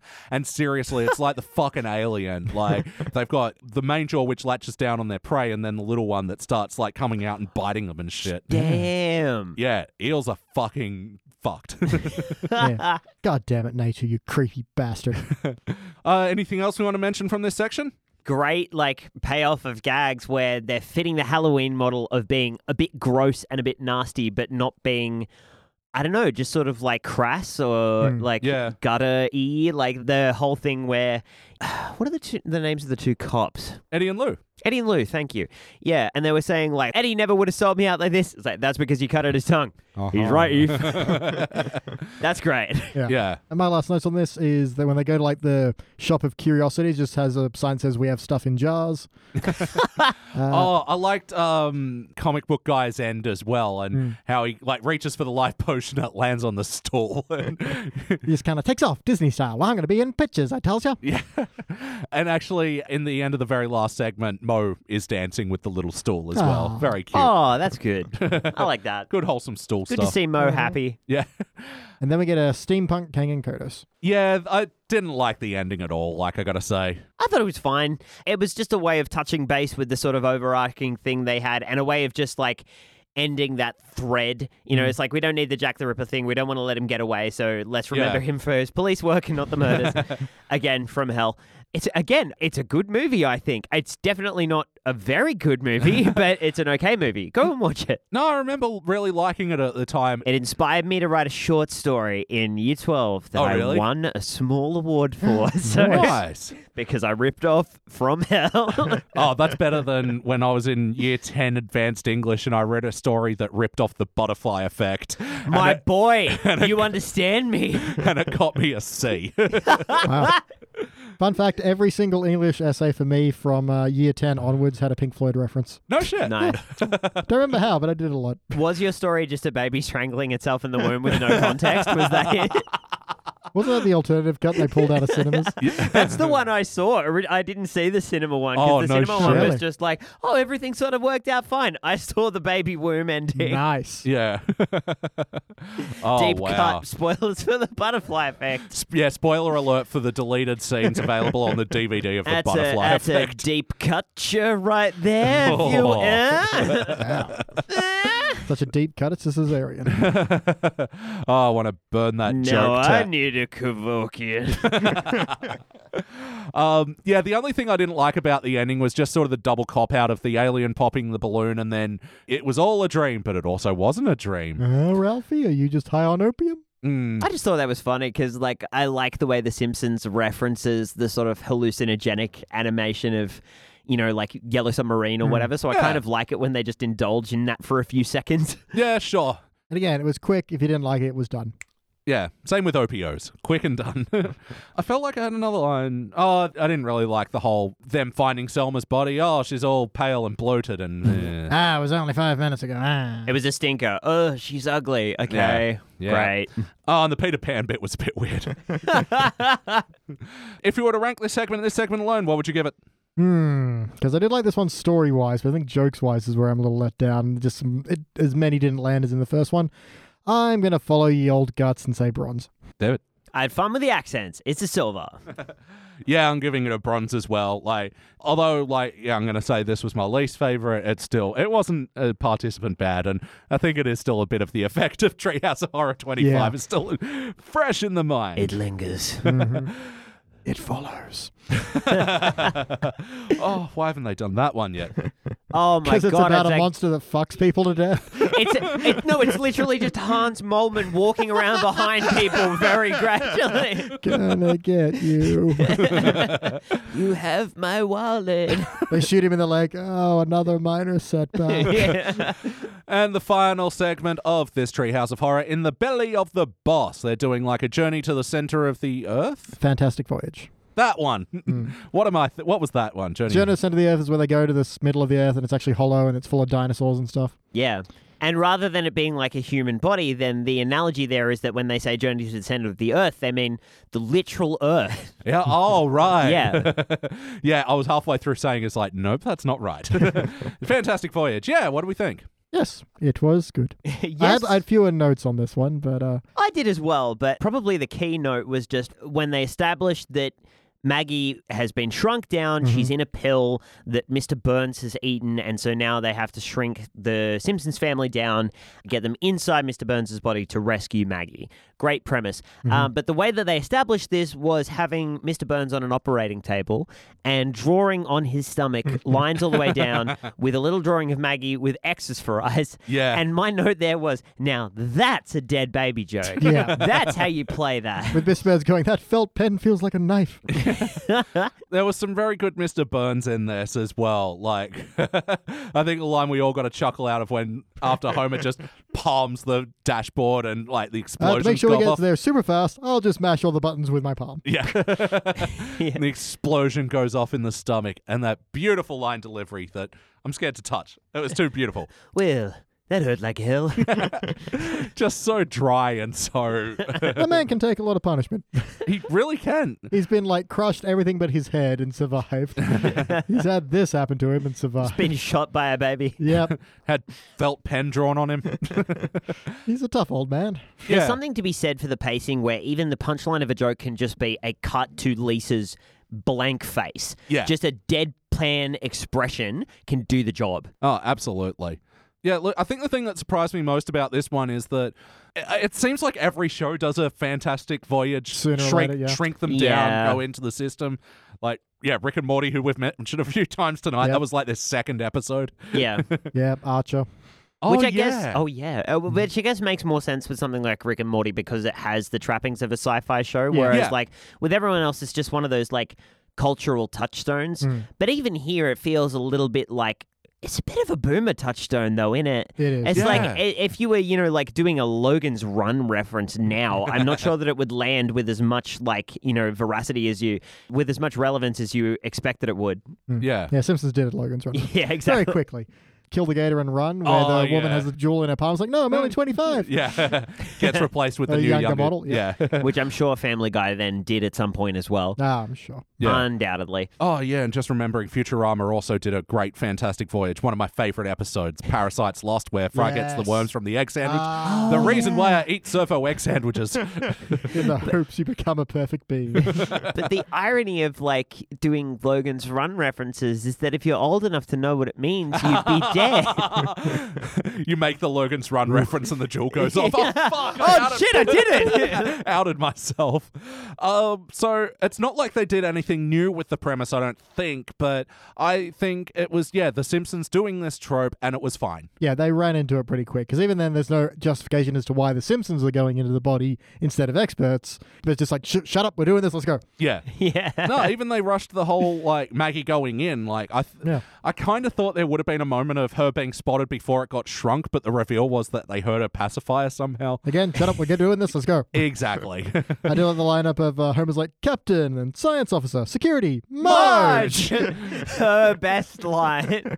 Yeah. A lot of good quality vintage Marge in this episode. Yeah. What do we think about her slowly losing her clothing, though? I really love the line of, these white blood cells are eating my clothes. Although I gotta admit, they know when to stop. Yeah. Yeah. It's like, it's fine. I get the reference you're making. But again, like, we're talking about a McCarthy era movie. Like, come on. Yeah. Censorship's come a little bit of a way by then. That's it. I mean, it was gazy, but that was kind of the point. This was 10 years ago, so it was pre-Game of Thrones, but like HBO existed. Yeah. Yeah. We had seen breasts on television. But HBO and Game of Thrones would usher in the era of the dong. Yeah. Now you can only see butts on cable. And the ending as well. Like, did this seem familiar to anybody? What, everyone doing a big dance number and all the previous... Before that. Oh, the bit with they're doing a big musical number with Homer expands in Mr. Burns' body. Yeah. Again, that man can take some punishment. Just that, Homer being in Mr. Burns' body, felt like a... Did it feel like a throwback to the old Treehouse of Horror? Where they're sewn together two head style. Yeah. Or where they're turned inside out and they do a musical number at the end. Yeah, they like doing a horrific musical number. Yeah, it Yeah. works. Because when they started this I Got You Under My Skin bit, I didn't like it until it became like a bigger number. Okay. I'm like, And okay, even now then, I'm I kind still of it. didn't like I it. didn't like it, but I'm like, all right, now a little more into it now. No, I thought it was just as much of a cop-out as the other ending, actually. I did like the version because I like Latin music, but also I Got You Under My Skin is annoying. My only other note from this is, again, it's like moving through the paces of the story to just sort of get through it and get to the jokes, but I really do like the fact that Maggie was the extra weight that they needed. Yeah. The exact amount of weight. Damn you, 5-pound baby. Any other notes from this section? Nah, it's a little bit forgettable. Hey, like it made me giggle at the time, but other than that, you can certainly say this: it was The Simpsons. Yeah. I think it was more about the voyage than it was the comedy. Yeah, I think Homer had one too many of those dumb making the ship go fast moments. Yeah. Like, there should have only been one, and there was two. Yeah, the initial one where he goes into the heart and he's like, help me, science. That one I Yeah. didn't like, but I liked the mashing the palm one. Well, that does make me wonder why he ate Mr. Burns' ribs, because that's just bone. There's no meat there. What is he doing? Yeah, it's a fundamental misunderstanding of how ribs work. Yeah, right? Well, not after he ate them. All right, if you were ranked this segment alone, what would you give it? Bronze. Yeah, bronze. Yeah, me too. Yeah, nice bronze. All right, time for a mini spooky questionnaire. Play count, how many times before tonight have you seen this episode? A fantastic amount. Voyage. Nice theremin. It's got a voice you. filter on it. I was going for Mentok the Mind Taker, but okay. Wow, deep cut. Yeah, boy. How was the parody of this episode? Yeah, solid. And especially in comparison, this was a parody episode. The Yeah. other episode was a list of things. Yeah, each one was a parody of another thing, not necessarily horror, but Classics Solid. within horror ideas, though, the Yeah. idea of The idea shrinking of oneself premonition down and how Yeah. do you stop that, or do you just become part of it? That's a classic. going inside the body, Jack the Ripper. They're classics that we will probably still be going back to for Yeah. a long time. So in that way, besides one or two Rosie O'Donnell gags, it's still relevant, you know? Yeah. I don't have to have seen The Dead Zone to appreciate what's going on in Ned's episode. no, and I haven't. And now I'm sort of a bit more keen to check it out. Yeah. Yeah, and I think it's always good when you're like, oh, this is based on a thing. Oh, I might check that out. Yeah. That's always more fun. Well, kind of like Fantastic Voyage, you sort of see a lot of shows doing the one premise, and you're like, oh, it's a thing? Okay, well, just for the relevancy. Same with, a premonition story, yeah. Actually, I remember, so my mum, used to love horror movies when she was younger, but she saw too many, scary ones in the cinema, and she's kind of been put off them as a result of that. Right. But she always used to talk in quite reverent tones about a movie called The Fury. And she was just like, The Fury was one of the scariest things that I'd ever seen. And I knew nothing about it. I found it, I looked it up, I watched it. It's a good movie. I recommend it. But I also laughed through a lot of it. Not just because it's a little bit dated, but because it is exactly the movie that Garth Marenghi's Dark Place is pointing so much of its jokes at. There are so wow. many direct pulls that end up in Garth Marenghi's Dark Place that nice. it's insane. So please watch both of those if you haven't already. Oh, it happens with The Simpsons as well. I can't fucking think of what episode that I'm thinking of. You know what I am thinking of right now? I showed a friend of mine who'd never seen The Godfather, and she couldn't take it seriously because she'd seen Jane Austen's Mafia 50 times. And she was like, oh my God, that's exactly how that, because they stole shots and did things exactly the same. It was a really true parody film. One of Jeff Bridges' last as well. So, not Jeff Bridges. What was his name? I was about to say, what happened today that I missed? Lloyd Bridges. That's the one. All right. Valet. Horror. How was the horror? I mean, everyone gets nuked. That's true. Jack the Ripper rips. Yeah, he stabs a bunch of sex workers. Yeah. Uh-huh. Yeah. And I a guess comic book guy. To quote Invader Zim, it was good. You did great. It was fine. Quick diversion. Have either of you seen the Invader Zim Flopus? thing? Yeah. Yeah. What'd you think? It's pretty good. I dug it. Yeah. It just gave me everything that I wanted out of Zim. It Yeah. didn't just feel like it was, referencing what it used to be. It was just doing what it used to do and doing Pretty it well. much. So it wasn't like, oh my God, exceptional. It was just some good Zim. Yep. Okay. Hey, more Zim. It's been 20 years since that happened. Exactly. And give me more of Richard Horvitz doing that voice Oh, any yeah. day. Forever. There you go, fans. That was the follow-up to BT because one of our previous guests, Danny, absolutely trashed it on the podcast. And What? So we had Yeah. another one who really liked it. So yeah. Danny, I'm so sorry. I mean, it's a lot of build-up to be disappointed by. I'm so sorry. Yeah. To his credit, he did say he wasn't sure if it was actually bad or just he didn't have that sense of humor in him anymore. That's possible. That's you know. very possible. It's extremely immature, and I am still that guy. It's that still wacky, weird, very random humor. Yeah, But I it's like just how- it's just slightly dark and very screamy, and Yeah. that's very me. Yeah. But they do a good bit of explaining where they've been all this time by saying Zim was just hiding in a toilet. Yeah, perfect. Like Rocco's Modern Life, how they've just been floating in space all these years and the remote to get back home was stuck in Heifer's butt. I haven't watched that yet. I'm It's- terrified. No, it's very good. It's very, very good. Because my God, Rocco, I think is responsible for a lot of my psychological neuroses. That show is fucked. Yeah. Oh, it's great, right? Yeah, I couldn't speak more highly of that. That was, joy to watch. Cool. But speaking of watching, yes or no, would you watch this episode again? Yeah, Yes. I probably would. Yeah, I'd watch this one again easily. BT, we must ask you, is there anything you'd like to change? I mean, a couple of those jokes fall flat. A few more jokes in the final segment, because even though I enjoyed the ride, there wasn't a whole lot of laughs to be had. But yeah, mostly it's pretty solid. Again, these are structured with actual through lines and stories and things. And for a mystery, it's actually got some misdirection in it. And that's pretty good for a 7-minute mystery. Yeah. So, not too much. Just little tweaks, but nothing massive. All right. David, what would you like to change? I'm now realizing as well that it's hard to sit outside, it's really easy to sit outside of the writer's joke room and, sort of go, oh, this didn't work, that worked, that was great, and to, individually critique each joke. But honestly, I don't think I'd change anything about this episode just because they've fit the brief. Yeah. So well, and it's just an enjoyable episode of our lives, and I'm glad I watched it, and I probably would again. Yeah, other than the story things that I've already mentioned, like I wish there was more solid ending for the, 4 beheadings and a funeral. That's really the title of it? Interesting. Yeah, surely no one was even beheaded, were they? No. No, oh wait, they hang were stabbed. on. There's the Flanderses were beheaded. There was 3 of them. That was unrelated. It was unrelated, true. That was weird. Why was it just called like From Heck or something? Okay, fuck it. This episode's a failure.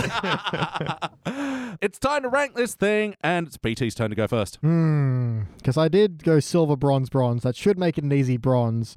And yeah, I'm going to have to go with the bronze. I wanted to give it a little higher because I feel like I had a pretty good time on this, but just in retrospect and pulling it apart and analyzing, I guess that's as high as I can go, which I wish I had more in me. I really do. Yeah, well, I will. Because I kind of do grade Treehouse of Horrors on a curve because they are a bit sillier and a bit wackier, and they are designed to be parodies of either just general pop culture or horror. And curves are spookier. Yeah, so this feels more silver to me, even though, I went the same. I went silver, bronze. Yeah, I felt like silver sort of more matches my overall feelings. You know what? He's right. Curves are spooky. Have you ever seen a square ghost? No. No, you have You've not. got it. Yeah. Mac, you think. Yeah. Oh, and I'm just going to bump anything up an extra metal grade because they included the Perfect Strangers theme. Especially Perfect Strangers. Probably a participant show. Going to get a bronze for the theme. David. It's a proper Cockney flower, core blimey, skip to me, Lou.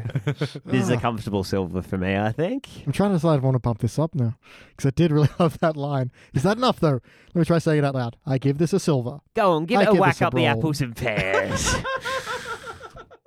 I'm going to go with a silver. You are? That feels okay. Hey, there we Just go. the more I think about it, I had a good enough time. Surely that's enough. See, I changed the course of future. I was in Oh, the no. dead zone. I am the Cronenberg mastermind. I do reserve the right to blurt something out later. All right, well, that'll equal a unanimous silver. Nice. Maybe. And this will be the third Treehouse of Horror to get a unanimous silver. It'll be joining Treehouse of Horror XII 12 from season 13, which actually wasn't unanimous. That got gold, silver, bronze. So that was silver by split decision. So Wait, which one's in that? the Pierce Brosnan house. Ah, yeah. And Oh, yeah. Wow, that was And earlier than this. Yeah, and the Wizards parody, the Harry Potter the vomiting parody. frog prince. Oh, every moment I live is agony. That's the one. Flag. I actually thought that the School is Hell was borderline a better Harry Potter. And it'll also be joining a controversial pick for a unanimous silver, I might add. A lot Really? of people have been angry at us for this. Treehouse of Horror 7. Ah, that's right. I remember this one. This is the one with Hugo, Mhm. Bart's brother in the attic. I like that one. Also, the Genesis tub with Lisa in the little town Mm-hmm. around Yep. the buzz collar in the tooth. And Citizen Kang, Bob Dole and Bill Clinton one Yeah. with Kang and Kodos. I like that one. Do people not like that one? No, they think we were too harsh on it. But I think the justification Oh. was it was like a gold, silver, overall silver kind of thing. Well, I remember my justification at the time was Hugo and Genesis Tub were actually a lot worse than I remembered, but they were still bronze. They were still okay.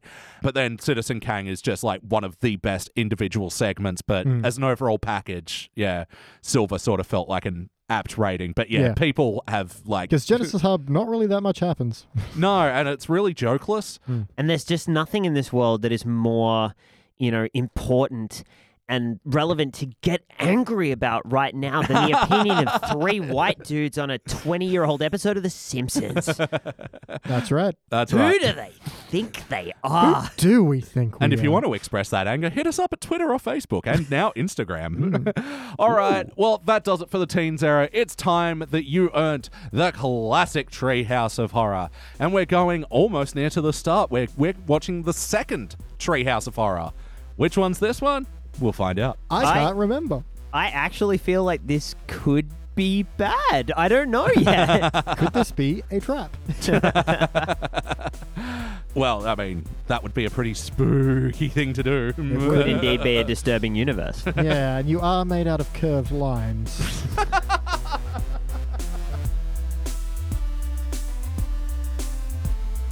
And we are back, and we just watched our classic and final Treehouse of Horror this evening. This was Season 3. I'm just going with it. They know what time of night it is. It's evening. It's the spooky hour. This was Season 3, Episode 7, Treehouse of Horror 2.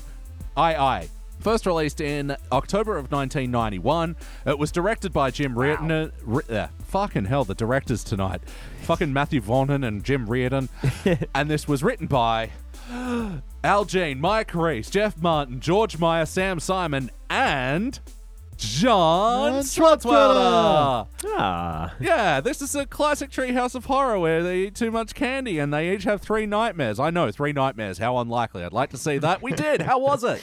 Fantastic. It was good. Yeah, I had a real fun nostalgia trip with this one. Like, Definitely. Very, very classic Treehouse of Horror. I really love, and what I missed about the other horrors, the other Treehouse of Horrors, is Marge's trigger warning. Yeah.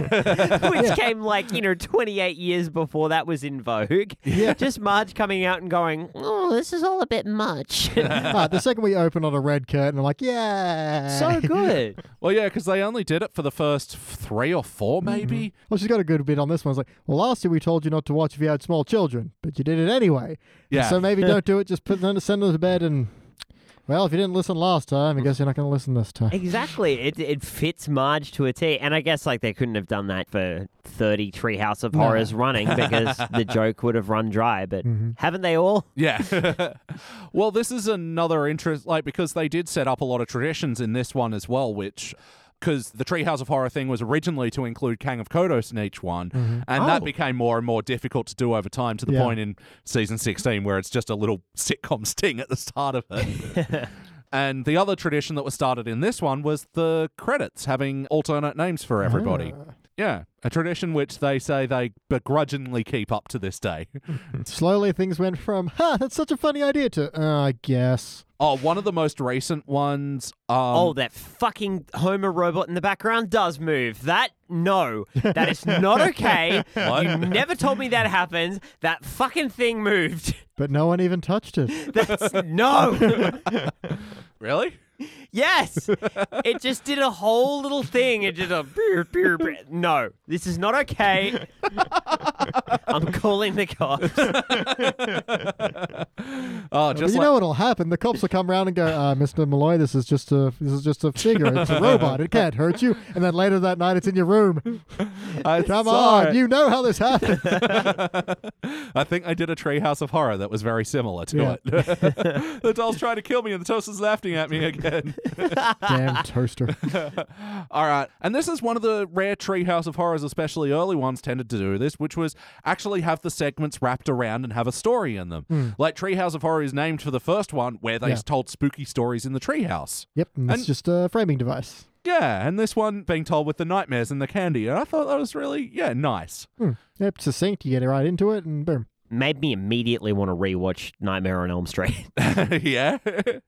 Just the first one? Yeah. Not the dream catchers and the dream warriors? I've got to go deep into that saga yet, but I know people who have, who are very glad that they did, and so I feel like I should. I would not say I'm glad. Every even-numbered one is shit. Interesting. I have interviewed Robert Englund. Oh, I wow, have nice. spoken on the phone with the guy. Nice. What? He is not PC. I am not surprised. I saw him on an episode. Have you guys seen the show Come Dine With Me? Yes. Yeah. My ex's dad was on it. No shit. Oh, you knew someone that was on Come Dine With Me? I have the weirdest 6 degrees, my dude. But yeah, so there's not much to say about the wraparounds, but if you got anything to say.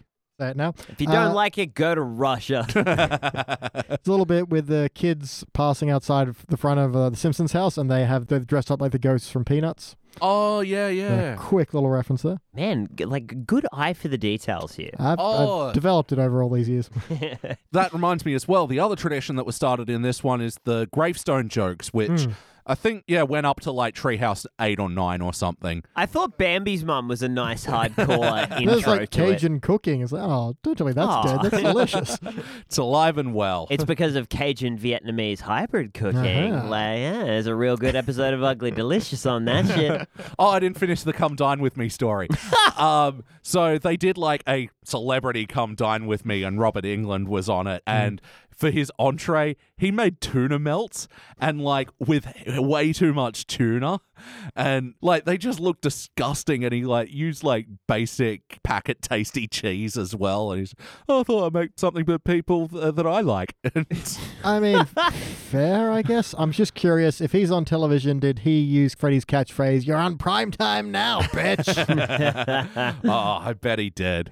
I don't remember. The one thing I stuck out in my memory was that, all these other people would like make really exquisite entrees, with carpaccio and venison and, 3-syllable things, not a 3-syllable thing like a tuna melt. You had to make a pizza full of screaming faces?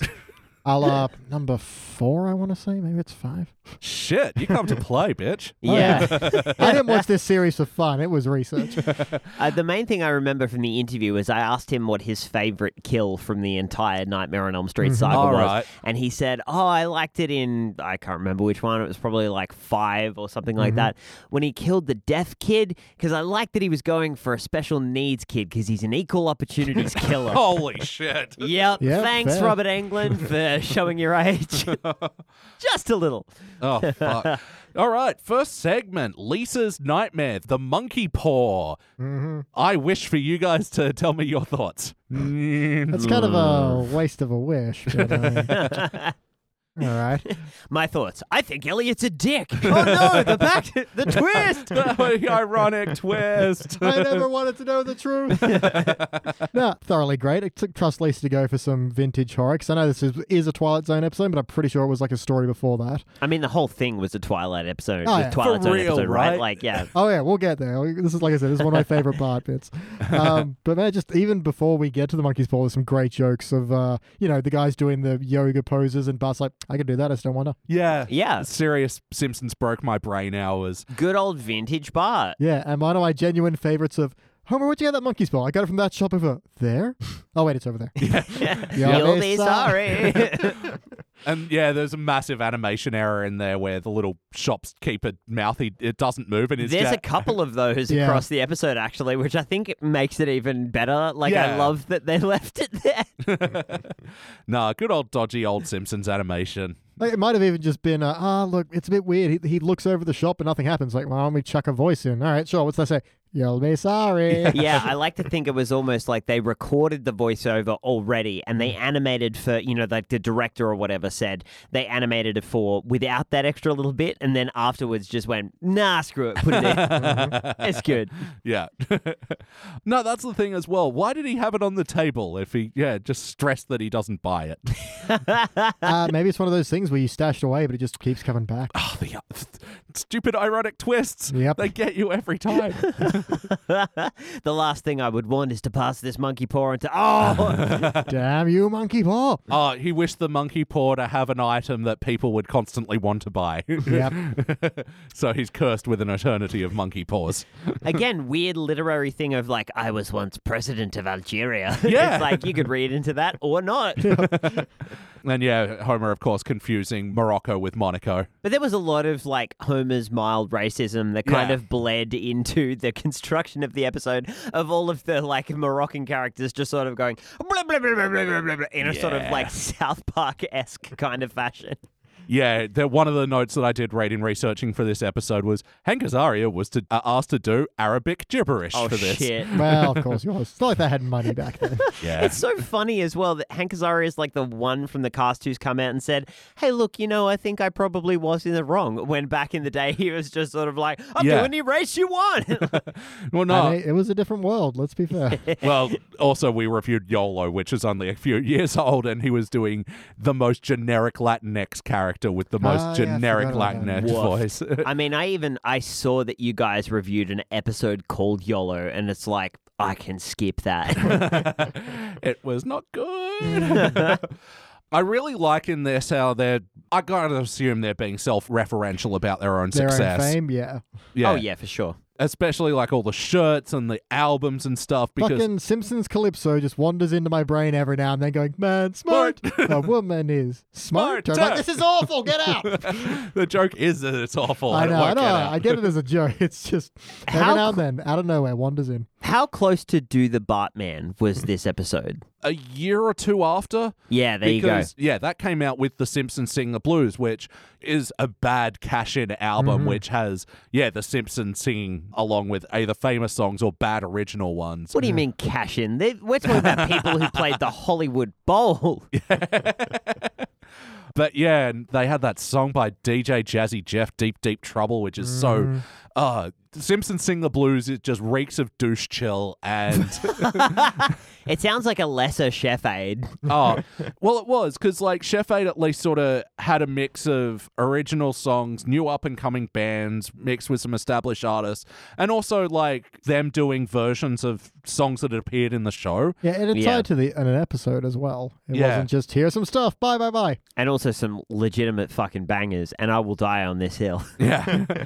One place where you can get System of a Down playing a song with Mace, Puffy, and Little Kim. And Ozzy Osbourne. Oh, that's right. Surrounded by the colors, I see You thought crystal of the black and exact blue. same song that I did, and I'm so happy.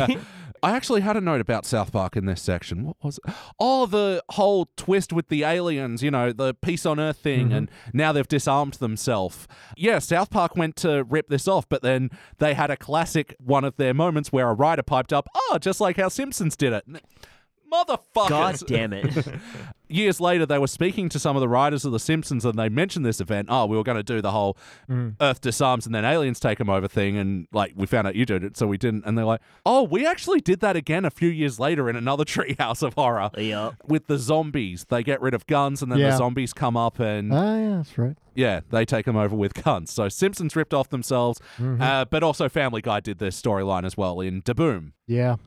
I'm giving the quizzical face to... I don't remember this episode It was off a the top of my head. weird, non-canonical, but didn't announce itself as such, where Stewie mutates into octopus people and they burn all their guns before they show up. Oh, yeah, no, this is way past my time. So, I owned, I think, the first 7 seasons of Family Guy on DVD, and I'm so hurt just saying that into the microphone. Pretty sure the episode was in the first run before it got cancelled. So Really? Well, no, because the storyline hinged on Y2K.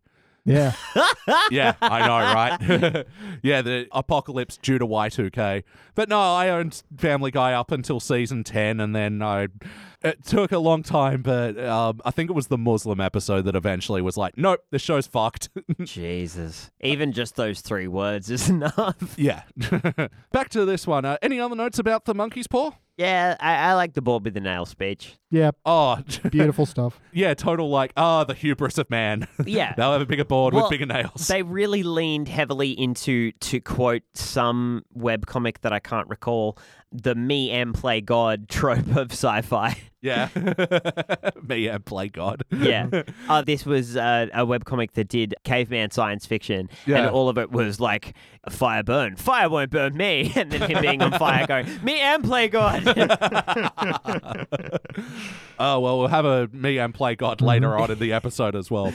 Another thing I liked here is it's a very early Simpsons cliche of Bart and Lisa arguing with each other. Yep. Peace on Earth, X-ray specs, peace on Earth. It reminds me of Cool Mo D, Ariel, Cool Mo D, Ariel. Yeah. Nice. I like when they get rich and all this money's flowing around and a $1 bill floats by the camera for the transition. It's like they're rich, but they're not rich. Yeah. I love Marge's line of, maybe fame and fortune aren't as bad as people say. Yeah. But yeah, I love it as well, though, having their first experience as them going out into the world and they're already having people go, oh, I used to be... amused by their antics. Yeah. Now I wish they were dead. Yeah. Used to be cute and funny. Now I find them annoying. And now let's finally end it with, I just want a turkey sandwich, and I don't want any zombie turkeys. I don't want to turn into a turkey myself, and I don't want any other weird surprises. The turkey's a little dry! Definitely that sort of tradition of Homer doing these incredibly like tragic speeches about innocuous The things. only times when he's verbose is when he has these. He's in tragedy. Damn you! Barks. But yeah, foul cursed demon from the depths of hell. Yep. Fucking amazing. Well, remember, this is technically in Lisa's imagination. So, Which also will come up later in this episode with probably one of the best Mr. Burns lines that I've ever seen. Oh, yeah. I'm actually pulling up the Frinkiac now because I want to make sure that's well quoted. Oh, I've got it. locked, loaded, and ready to go. Yeah, baby. Yeah, I'm done with notes. How about you guys? Your superior intellect is no match for our puny weapons. I love actually Quimby's line delivery. Now, I'm sure we can sort this out peaceful and reasonably. Ow. Quimby all the time. He's so good. All right, yes. If you were to rank this segment and this segment alone, what would you give it? Not a goldish, but at the same time, I appreciate that maybe things that seem a little old to this simply from the fact that I've seen it and this isn't a surprise anymore. Whereas I think on initial viewing, this would have been so out there and so different. Yeah. I'm going to settle around a gold, I think, despite all my notes about it, which feels weird, which is why I'm pitching my voice at the end there. David. Yeah, I'm also trying to like separate myself from the nostalgia goggles a little bit. It's tough, yeah. It's tricky. They do a lot, I guess. Yeah, well, there's the two sides of it. There's nostalgia goggles, and there's also the simple fatigue of having seen it so many times and knowing exactly what happens. That's true. I couldn't actually give you, a realistic count of how many times I've seen this episode, but it's more than thrice. I think I would probably be sitting in the high silver, I guess, because it's not like, greatest of the greats, but it's super fun. Yeah, I'm just defaulting to gold right now because I really like the story of this one, and it's so damn iconic. Mm-hmm. This is just going to sit in my, middle of the road at 4 stars. Lowest score ever, 7 thumbs up. Second segment, Bart's Nightmare, where we really get deep in the Twilight Zone One references. of the hardest Super Nintendo games you will ever play. It's a goddamn bastard. So first cab off the rank, that Rod Serling intro. Oh, my God. I just adore Did I mention the monster is a 10-year-old boy? Quite a twist, huh? Bet you didn't see that coming. Perfect delivery. Harry Shearer as well stepped up to the plate for that one. Oh, Killed no it. shit. Just, wonderful. And so is this Twilight Zone fans? Is this based on a specific one? I forget which episode it's called, but yeah, it's pretty much bang on. It's a kid in a small town who has powers to just change things at will, and everyone kind of tiptoeing around that. And he turns his dad into a jack in the box. Oh, no shit. Yeah, but the dad dies. So Oh, no shit. he's just because they didn't have the effects back then. But you cut to like in this episode. When he changes him, it just cuts to the shadow silhouette and someone screams, and then you just get a picture of his like still face rocking back and forth. It's that was the most they could do at the time, obviously. But Well, everything else is implication. But he does a similar kind of is it a cat? Where he changes some animal. He's like, this is boring. I'm gonna merge it with like a possum, and he does, and it's like. Everyone's like, oh, that's good. Look, I made a pigeon rat. Something like that. I can't remember. But they also remade it for the 1990... So I can't remember if it's 80s or 90s movie where they had a bit more of an effects budget and pushed some of that shit harder to the wall. Well, actually, the Twilight Zone movie, it just so happens that was one Nancy Cartwright's first film role. And she was in this segment as well, playing someone called Ethel. That was not a good movie to be debuting on. No. There's a couple of other stars who didn't go too far after that. Yeah. It's work. It's a living except when it's not. Well, I mean, Yardley Smith is in Maximum Overdrive. That's right. More to the point was the people who didn't survive the set of Twilight the movie. That was more the gag. Yeah. Lest we forget. But Bart's Nightmare was fun. Hard game. yeah. Hard game. I'll give you a candy necklace. Climb aboard. That was awesome because it was like a genuine interaction between Lisa and Bart. Yeah. It wasn't just ticking the boxes of, these two are siblings who fight with each other. It's like, they're actually brother and sister and there's love there. And this is the dimension as well. It's like, I had a bad dream. Can I sleep with you? No. Yeah, that was the Lisa, it's your birthday of this episode. Yeah. Like, it was nice, you know? Yeah, genuine sibling moment, which, where as much as we love the show, sometimes it forgets that they're 8 and 10, Yeah. and they Yeah. don't have 8 and 10-year-old problems sometimes. And I feel like I've had that exact interaction with my younger sister at probably around the same age Aw. as well. It feels real, you know? It's Yeah. lovely as well as being just a good joke in the moment. Yeah. Yeah, I really love this segment. Fuck, I don't even know where to start. Yeah, the snowball cat. That is an amazing art design. Oh, good. The curtains are on fire. So good you do such awful things.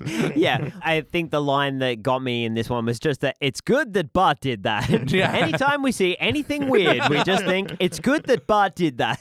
Very good. Yep.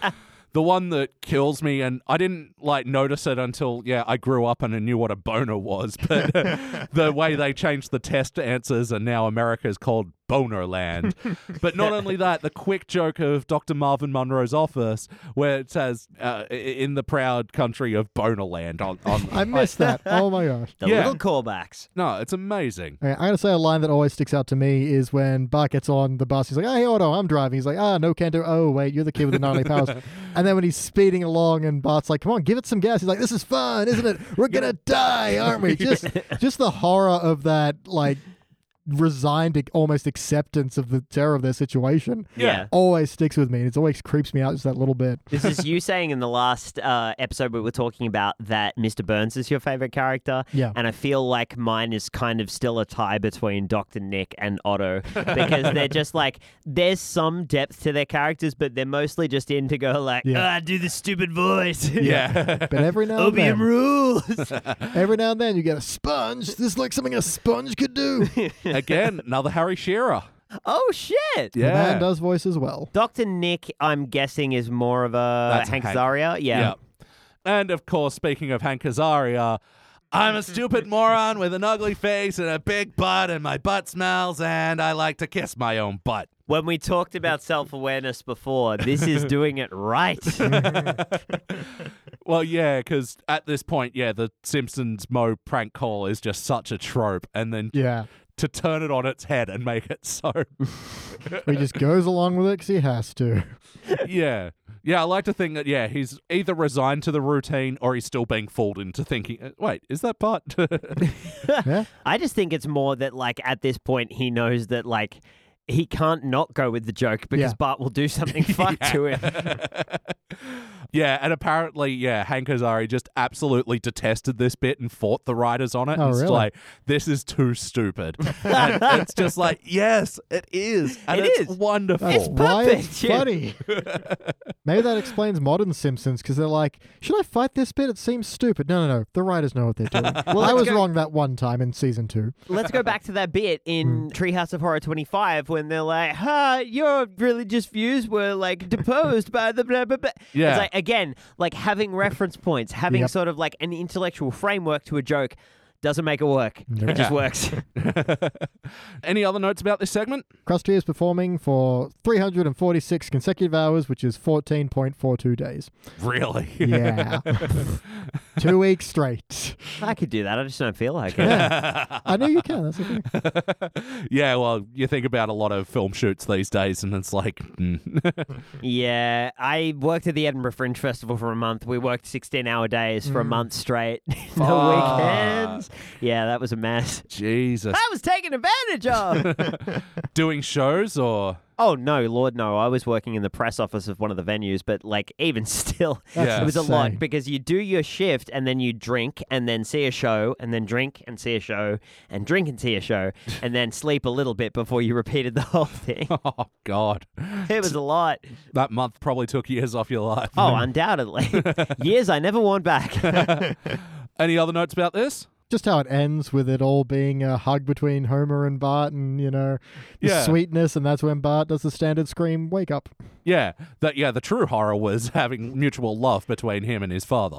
Also, just remembering that being the cold cut to ads. That feels like a Yeah. classic cut to the ads from The Simpsons, Like, In fact, that might be the origin of that standard scream that becomes the Bart wake up scream. Don't forget the standard scream. Yeah, Ah! this might be the first time that really happens. Well, I mean, it's important with these Treehouse Treehouse of Horrors, like, I think we noticed in our reviews of the early ones, is they'd have these wraparounds to make sure you knew you were still watching The Simpsons, even though these were weird episodes. You got to take them out of the dream No, to exactly. show it's Like, a dream. they fit within the structure of a season, even if they're not a traditional Simpsons episode. Exactly that. Like, That's it. And yeah, my final notes are just Homer as the Jack in the Box. Homer, I see you agree with my theory. No, I'm not nodding. It's the air conditioning. Wonderful. And I think there was some great physicality to the Jack in the Box as well, going on the roller coaster and Getting hit in the head with a baseball. yay, yay, yay. Wonderful. If you were to rank this segment alone, what would you give it? I think it's got to be Cubic for me because I love the episode it's based off of, and I love this. Everything about this one is just ridiculous and fun. Me too. Cubic for me. How about you? Where does it rank on the Malloy scale? yeah, go on. Yeah, give it a little cheeky cubic. All right. Triple Q. Give it the Q to the power of 3. Cubic cubed. Your line delivery then was like Auntie Donna's pud sketch. Oh, just a little bit of pud. Got a little bit put. You didn't say there'd be custard. All right, and the final segment. What's the title? Toilet Trained. Oh no, It's right. the first joke. No, that was There's no title on these ones. No, it's just Lisa's nightmare, Bart's nightmare, and Homer's nightmare. But yeah, are you get Toilet Trained? Yes. Yeah, Homer's nightmare. What did we think? Oh my god, this one I couldn't keep up with note taking. Absolute gold. Yeah, just Mr. Burns fucking just on fire. Perfect horror character to center any Totally. segment around. I'm always happy to wallow in his crapulence. Or so you think. I just even love his exposition delivery. It's like, well, I wanted the perfect worker, but I found out they were made of flesh, which is weak. So I took the flesh, which is weak, and replaced it with steel, which is strong. So, as you'll remember, flesh is weak. Just, the delivery of that. It's like almost like a lecture or something. It's exposition that made me He's laugh. Unbelievable. He's such an incredible voice actor. Again, Harry Shearer. Yeah. Slug of beds. And gold brickers. Yep. Eeny, meeny, miny, him. Oh man, like I was saying about Fantastic Voyage is doing the Frankenstein thing. Yeah, it's a total trope at this point, but holy fuck, they made it their own thing. Oh, yeah. And bar one, I'm also realizing that every single line that I wrote down that cracked for me was Shearer. Every single one was Burns because they just write him so well. Yeah. It's like they know that they have to overwrite this character, and so they just nail it every time. Just walking through the graveyard. Oh, I feel like a kid in a candy store. Who is a model employee. Seems a little fancy. Yeah, or like you're a bad corpse. Stop scaring Smithers. What feels like the one that was the deciding factor in putting this episode up in the first place is, damn it, man, this isn't rocket science, it's brain surgery. Now hand me that ice cream scoop. Yeah, in that moment, there were like fucking 10 jokes in the space of 5 seconds because then he's humming If I Only Had a Brain from Wizard of Oz. And then yelling, that fella with the Radio Shack said I was mad. And they stopped to eat pizza. Yeah. Oh, and just him taking off Homer's head with the little, basically pizza cutter as well. It was a pizza cutter. And the sound his head cup makes as it hits the floor. Like, there is some excellent love in this segment. Mm-hmm. Yeah, the greatest breakthrough in the labor force since the Cat O' Tails. Like, this is just brilliantly written. It's rapid fire as well. The Mr. Burns line that I probably use in my own life more than any others, which when it was in the shinning, it was a callback to this moment of, if we come back to the house and everybody's dead, I owe you a Coke. Oh my God, I didn't think about that. Yeah. They're always just betting cokes. On I just like, that's the one that I use more than any from Mr. Burns. Well, I can't look at a clock when it's at 11:45 without thinking, oh, come on, it's 11:45. Again, it's... You said that like Moira Rose. I just love that he's reading the time, and it's fucking hilarious just in delivery. Yeah. Jesus, I'm now just realizing how much Moira Rose is basically Mr. Burns. And comedy K's as well. Fucking, who wants to take this? I didn't write it down, so if you got it in front of you, hit it. All right. I'm going to probably fuck it up just because, it's a tongue twister, but you clinking, clattering cacophony of collagenous cogs and camshafts. Who the fuck is collagenous and what's a camshaft? The graining writers love their alliteration so much. And also, like, BoJack Horseman picked up on that trend too and started doing very similar jokes. Oh, yeah, like especially with Princess Carolyn. 100%. Yep. All her jargon, I can't remember any of it, but anytime she's on the phone. Yeah. Yeah. Collagenous. No results found. As in collagen? Oh, yeah, probably. Collagenous. Collagenous. And camshafts. I want to know what a camshaft Camshafts. It's going to be very engineering. Camshaft. The woman is. Shafter? A shaft with one or more cams attached to it, especially one operating the valves in an internal combustion engine. Well, now I know. Of course. And knowing is half the something. Anything else you want to mention about this section? A nice little throwaway Willy line of, I wouldn't bury me turtle in that mud puddle. Oh, yeah, Homer's job as the gravedigger as well. Because, of course, Willy would be the gravekeeper otherwise. Oh, yeah. He's Gravekeeper Willie, yeah. He's the groundskeeper. Keeps all the grounds. Yeah, that's his night job, apparently. But yeah, what's the job that Lisa thought that Homer would be perfect for, but then changed her mind when she saw you need to run an ultrasonic lithotripter? I mean, you're the one in front of Google. How hard can it be? I tried to look it up when we were watching it, so some sort of X-ray lithotripter, I'm going to say litho is usually some kind of imaging machine. So I'm going to say it's probably like radiology or something. I'm going to say that it was made up by comedy writers Also working on a possible. comedy show. Well, if you're out there and you work with a lithotripter, ultrasonic or otherwise, write in, let us know. Call in.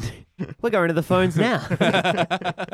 Hello, caller, you're on the air. That's strange. This is not a call-in show. with a lithotripter. It's a deadly piece of equipment.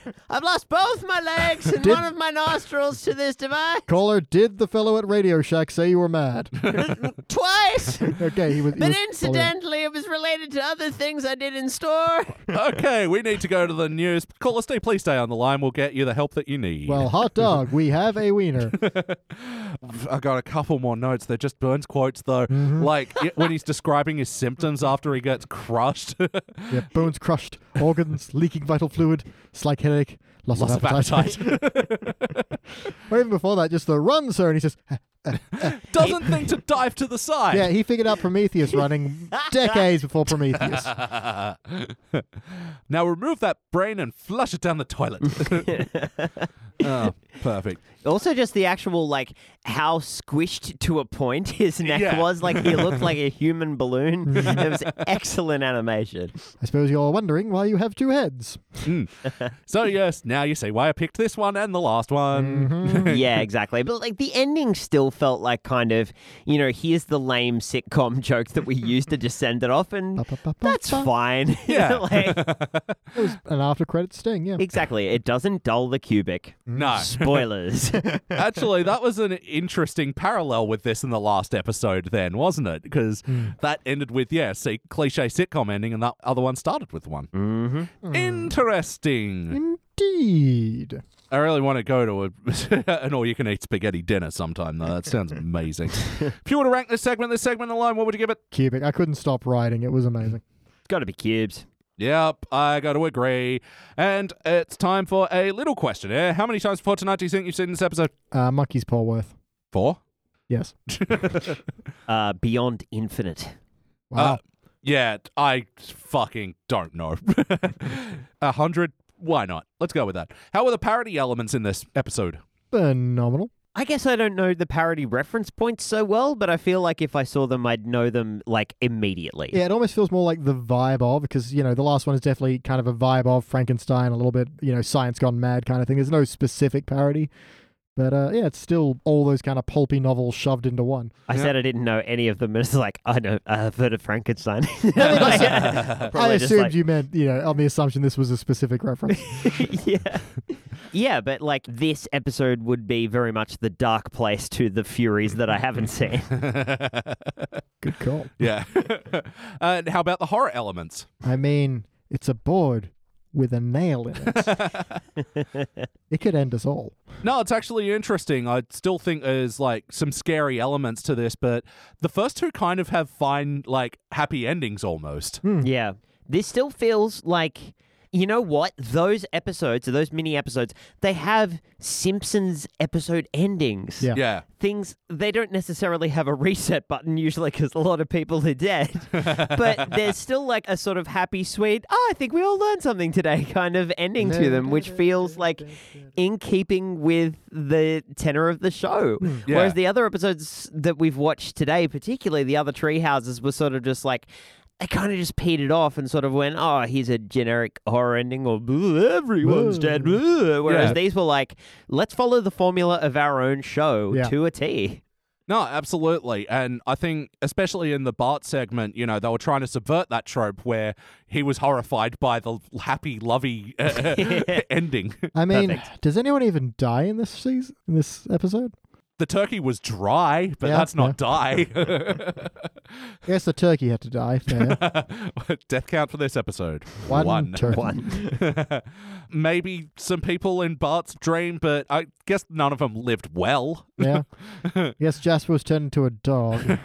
I forgot about that.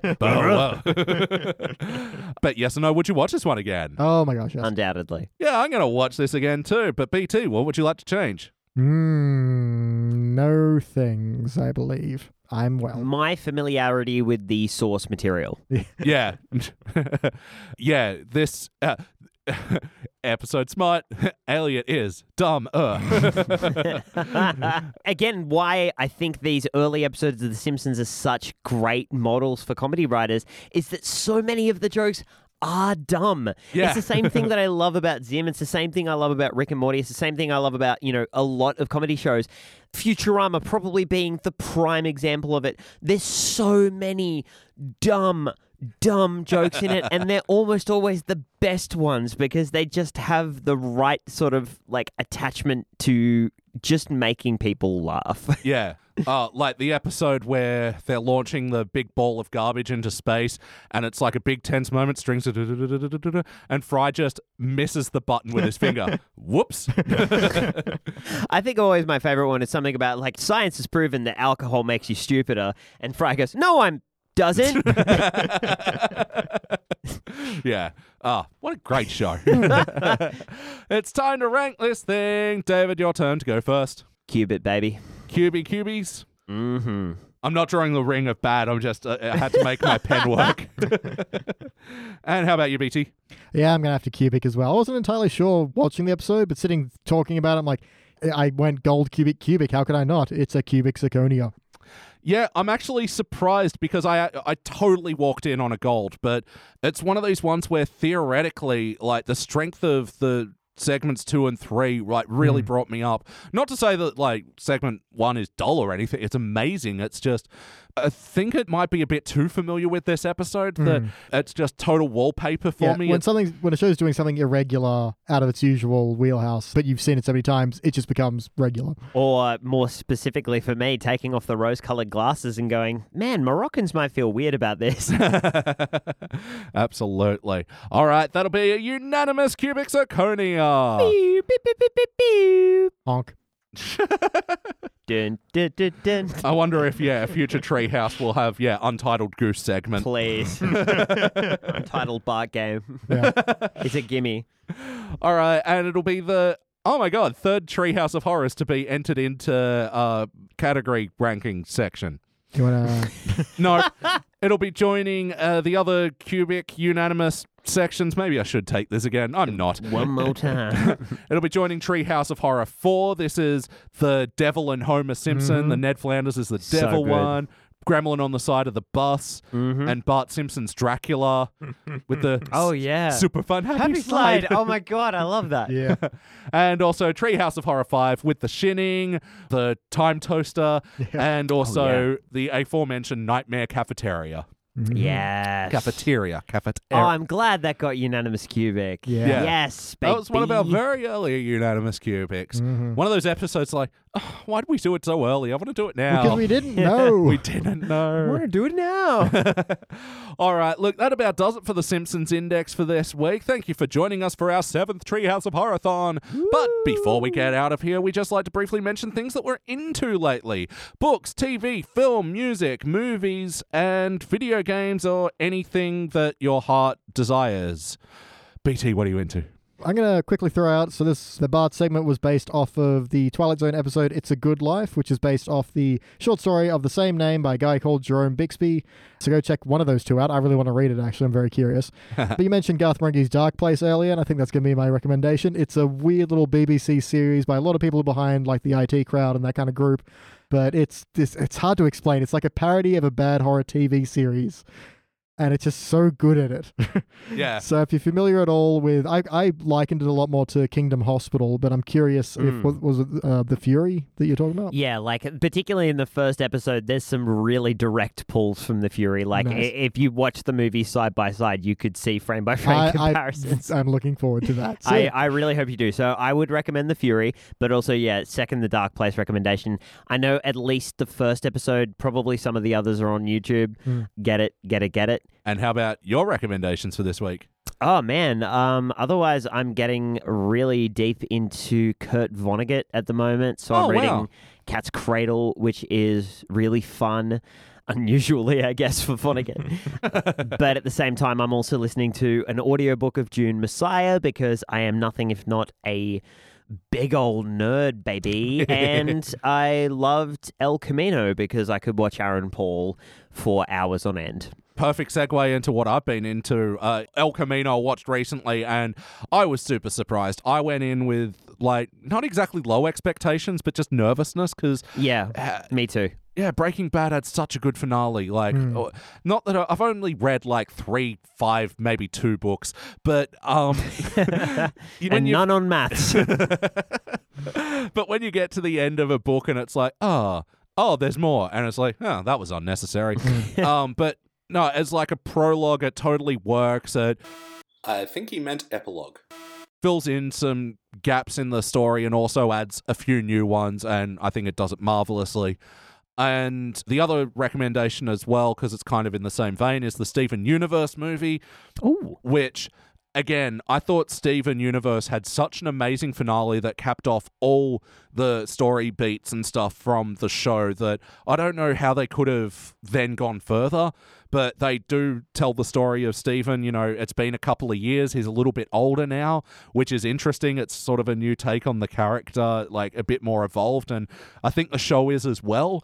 And yeah, I had a wonderful time with it, and Steven Universe as well is such a dear show to my heart. Yeah, absolutely love it. Cool. Yeah, because I graduated from Adventure Time, and it kind of seemed like, everyone was saying Steven Universe is the thing to go to, which I've now noticed is in its entirety on Stan. Yeah. So easy get, and I will start on that soon. Yeah, and Stan recently got the movie as well. So yeah, it's all there, ready for you. And the main creator, Rebecca Sugar, she did a lot of work on Adventure Time, wrote a lot of like the classic songs from that show as well. So yeah, sick. Yeah, the DNA of Adventure Time runs deep in Steven Universe. All right, yeah, that is it for the Treehouse of Horror-thon. Thank you for joining us, David. Oh, man, it was a pleasure. Always is. And thank you, BT. It's 11:45, man. You know what? It's 11:42. That's amazing. Wow. And I'm your host, Elliot J. O'Neill. That's all the mustard in the haunted house. I'm bad at spooky voice. You'll be sorry. And death and stuff.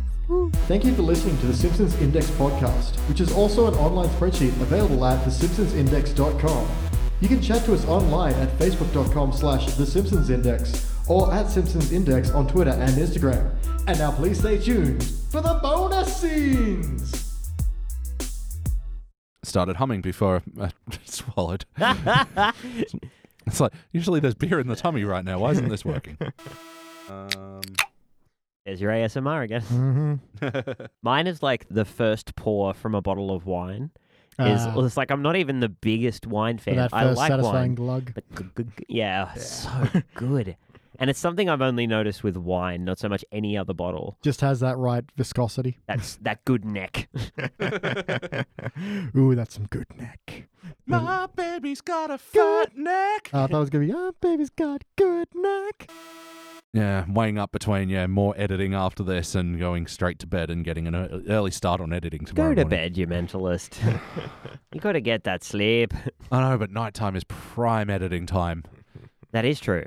Everything else is quiet. You can go to playgrounds and no children there to Yeah. interrupt. You Stand there edit in quietly. playgrounds? It's like, I get the going to playgrounds at night, but editing there?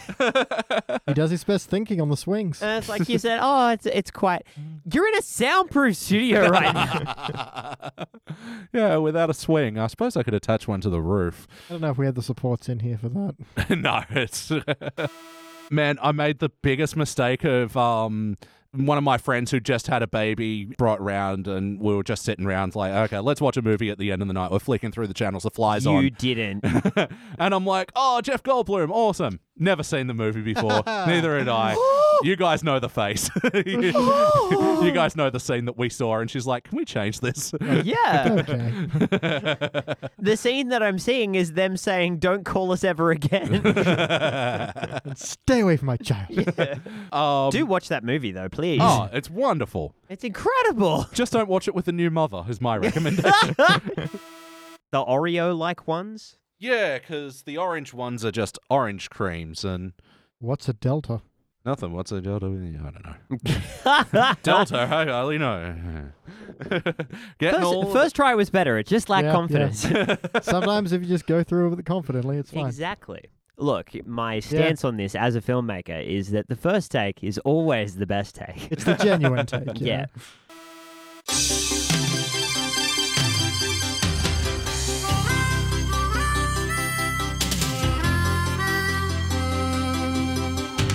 Sometimes the world looks perfect, nothing to rearrange. Sometimes you just get a feeling like you need some kind of change. No matter what the odds are this time, nothing's gonna stand in my way. This flame in my heart, like a long lost friend, gives every dark street a light at the end. Standing tall on the wings of my dream, rise and fall on the wings of my dream.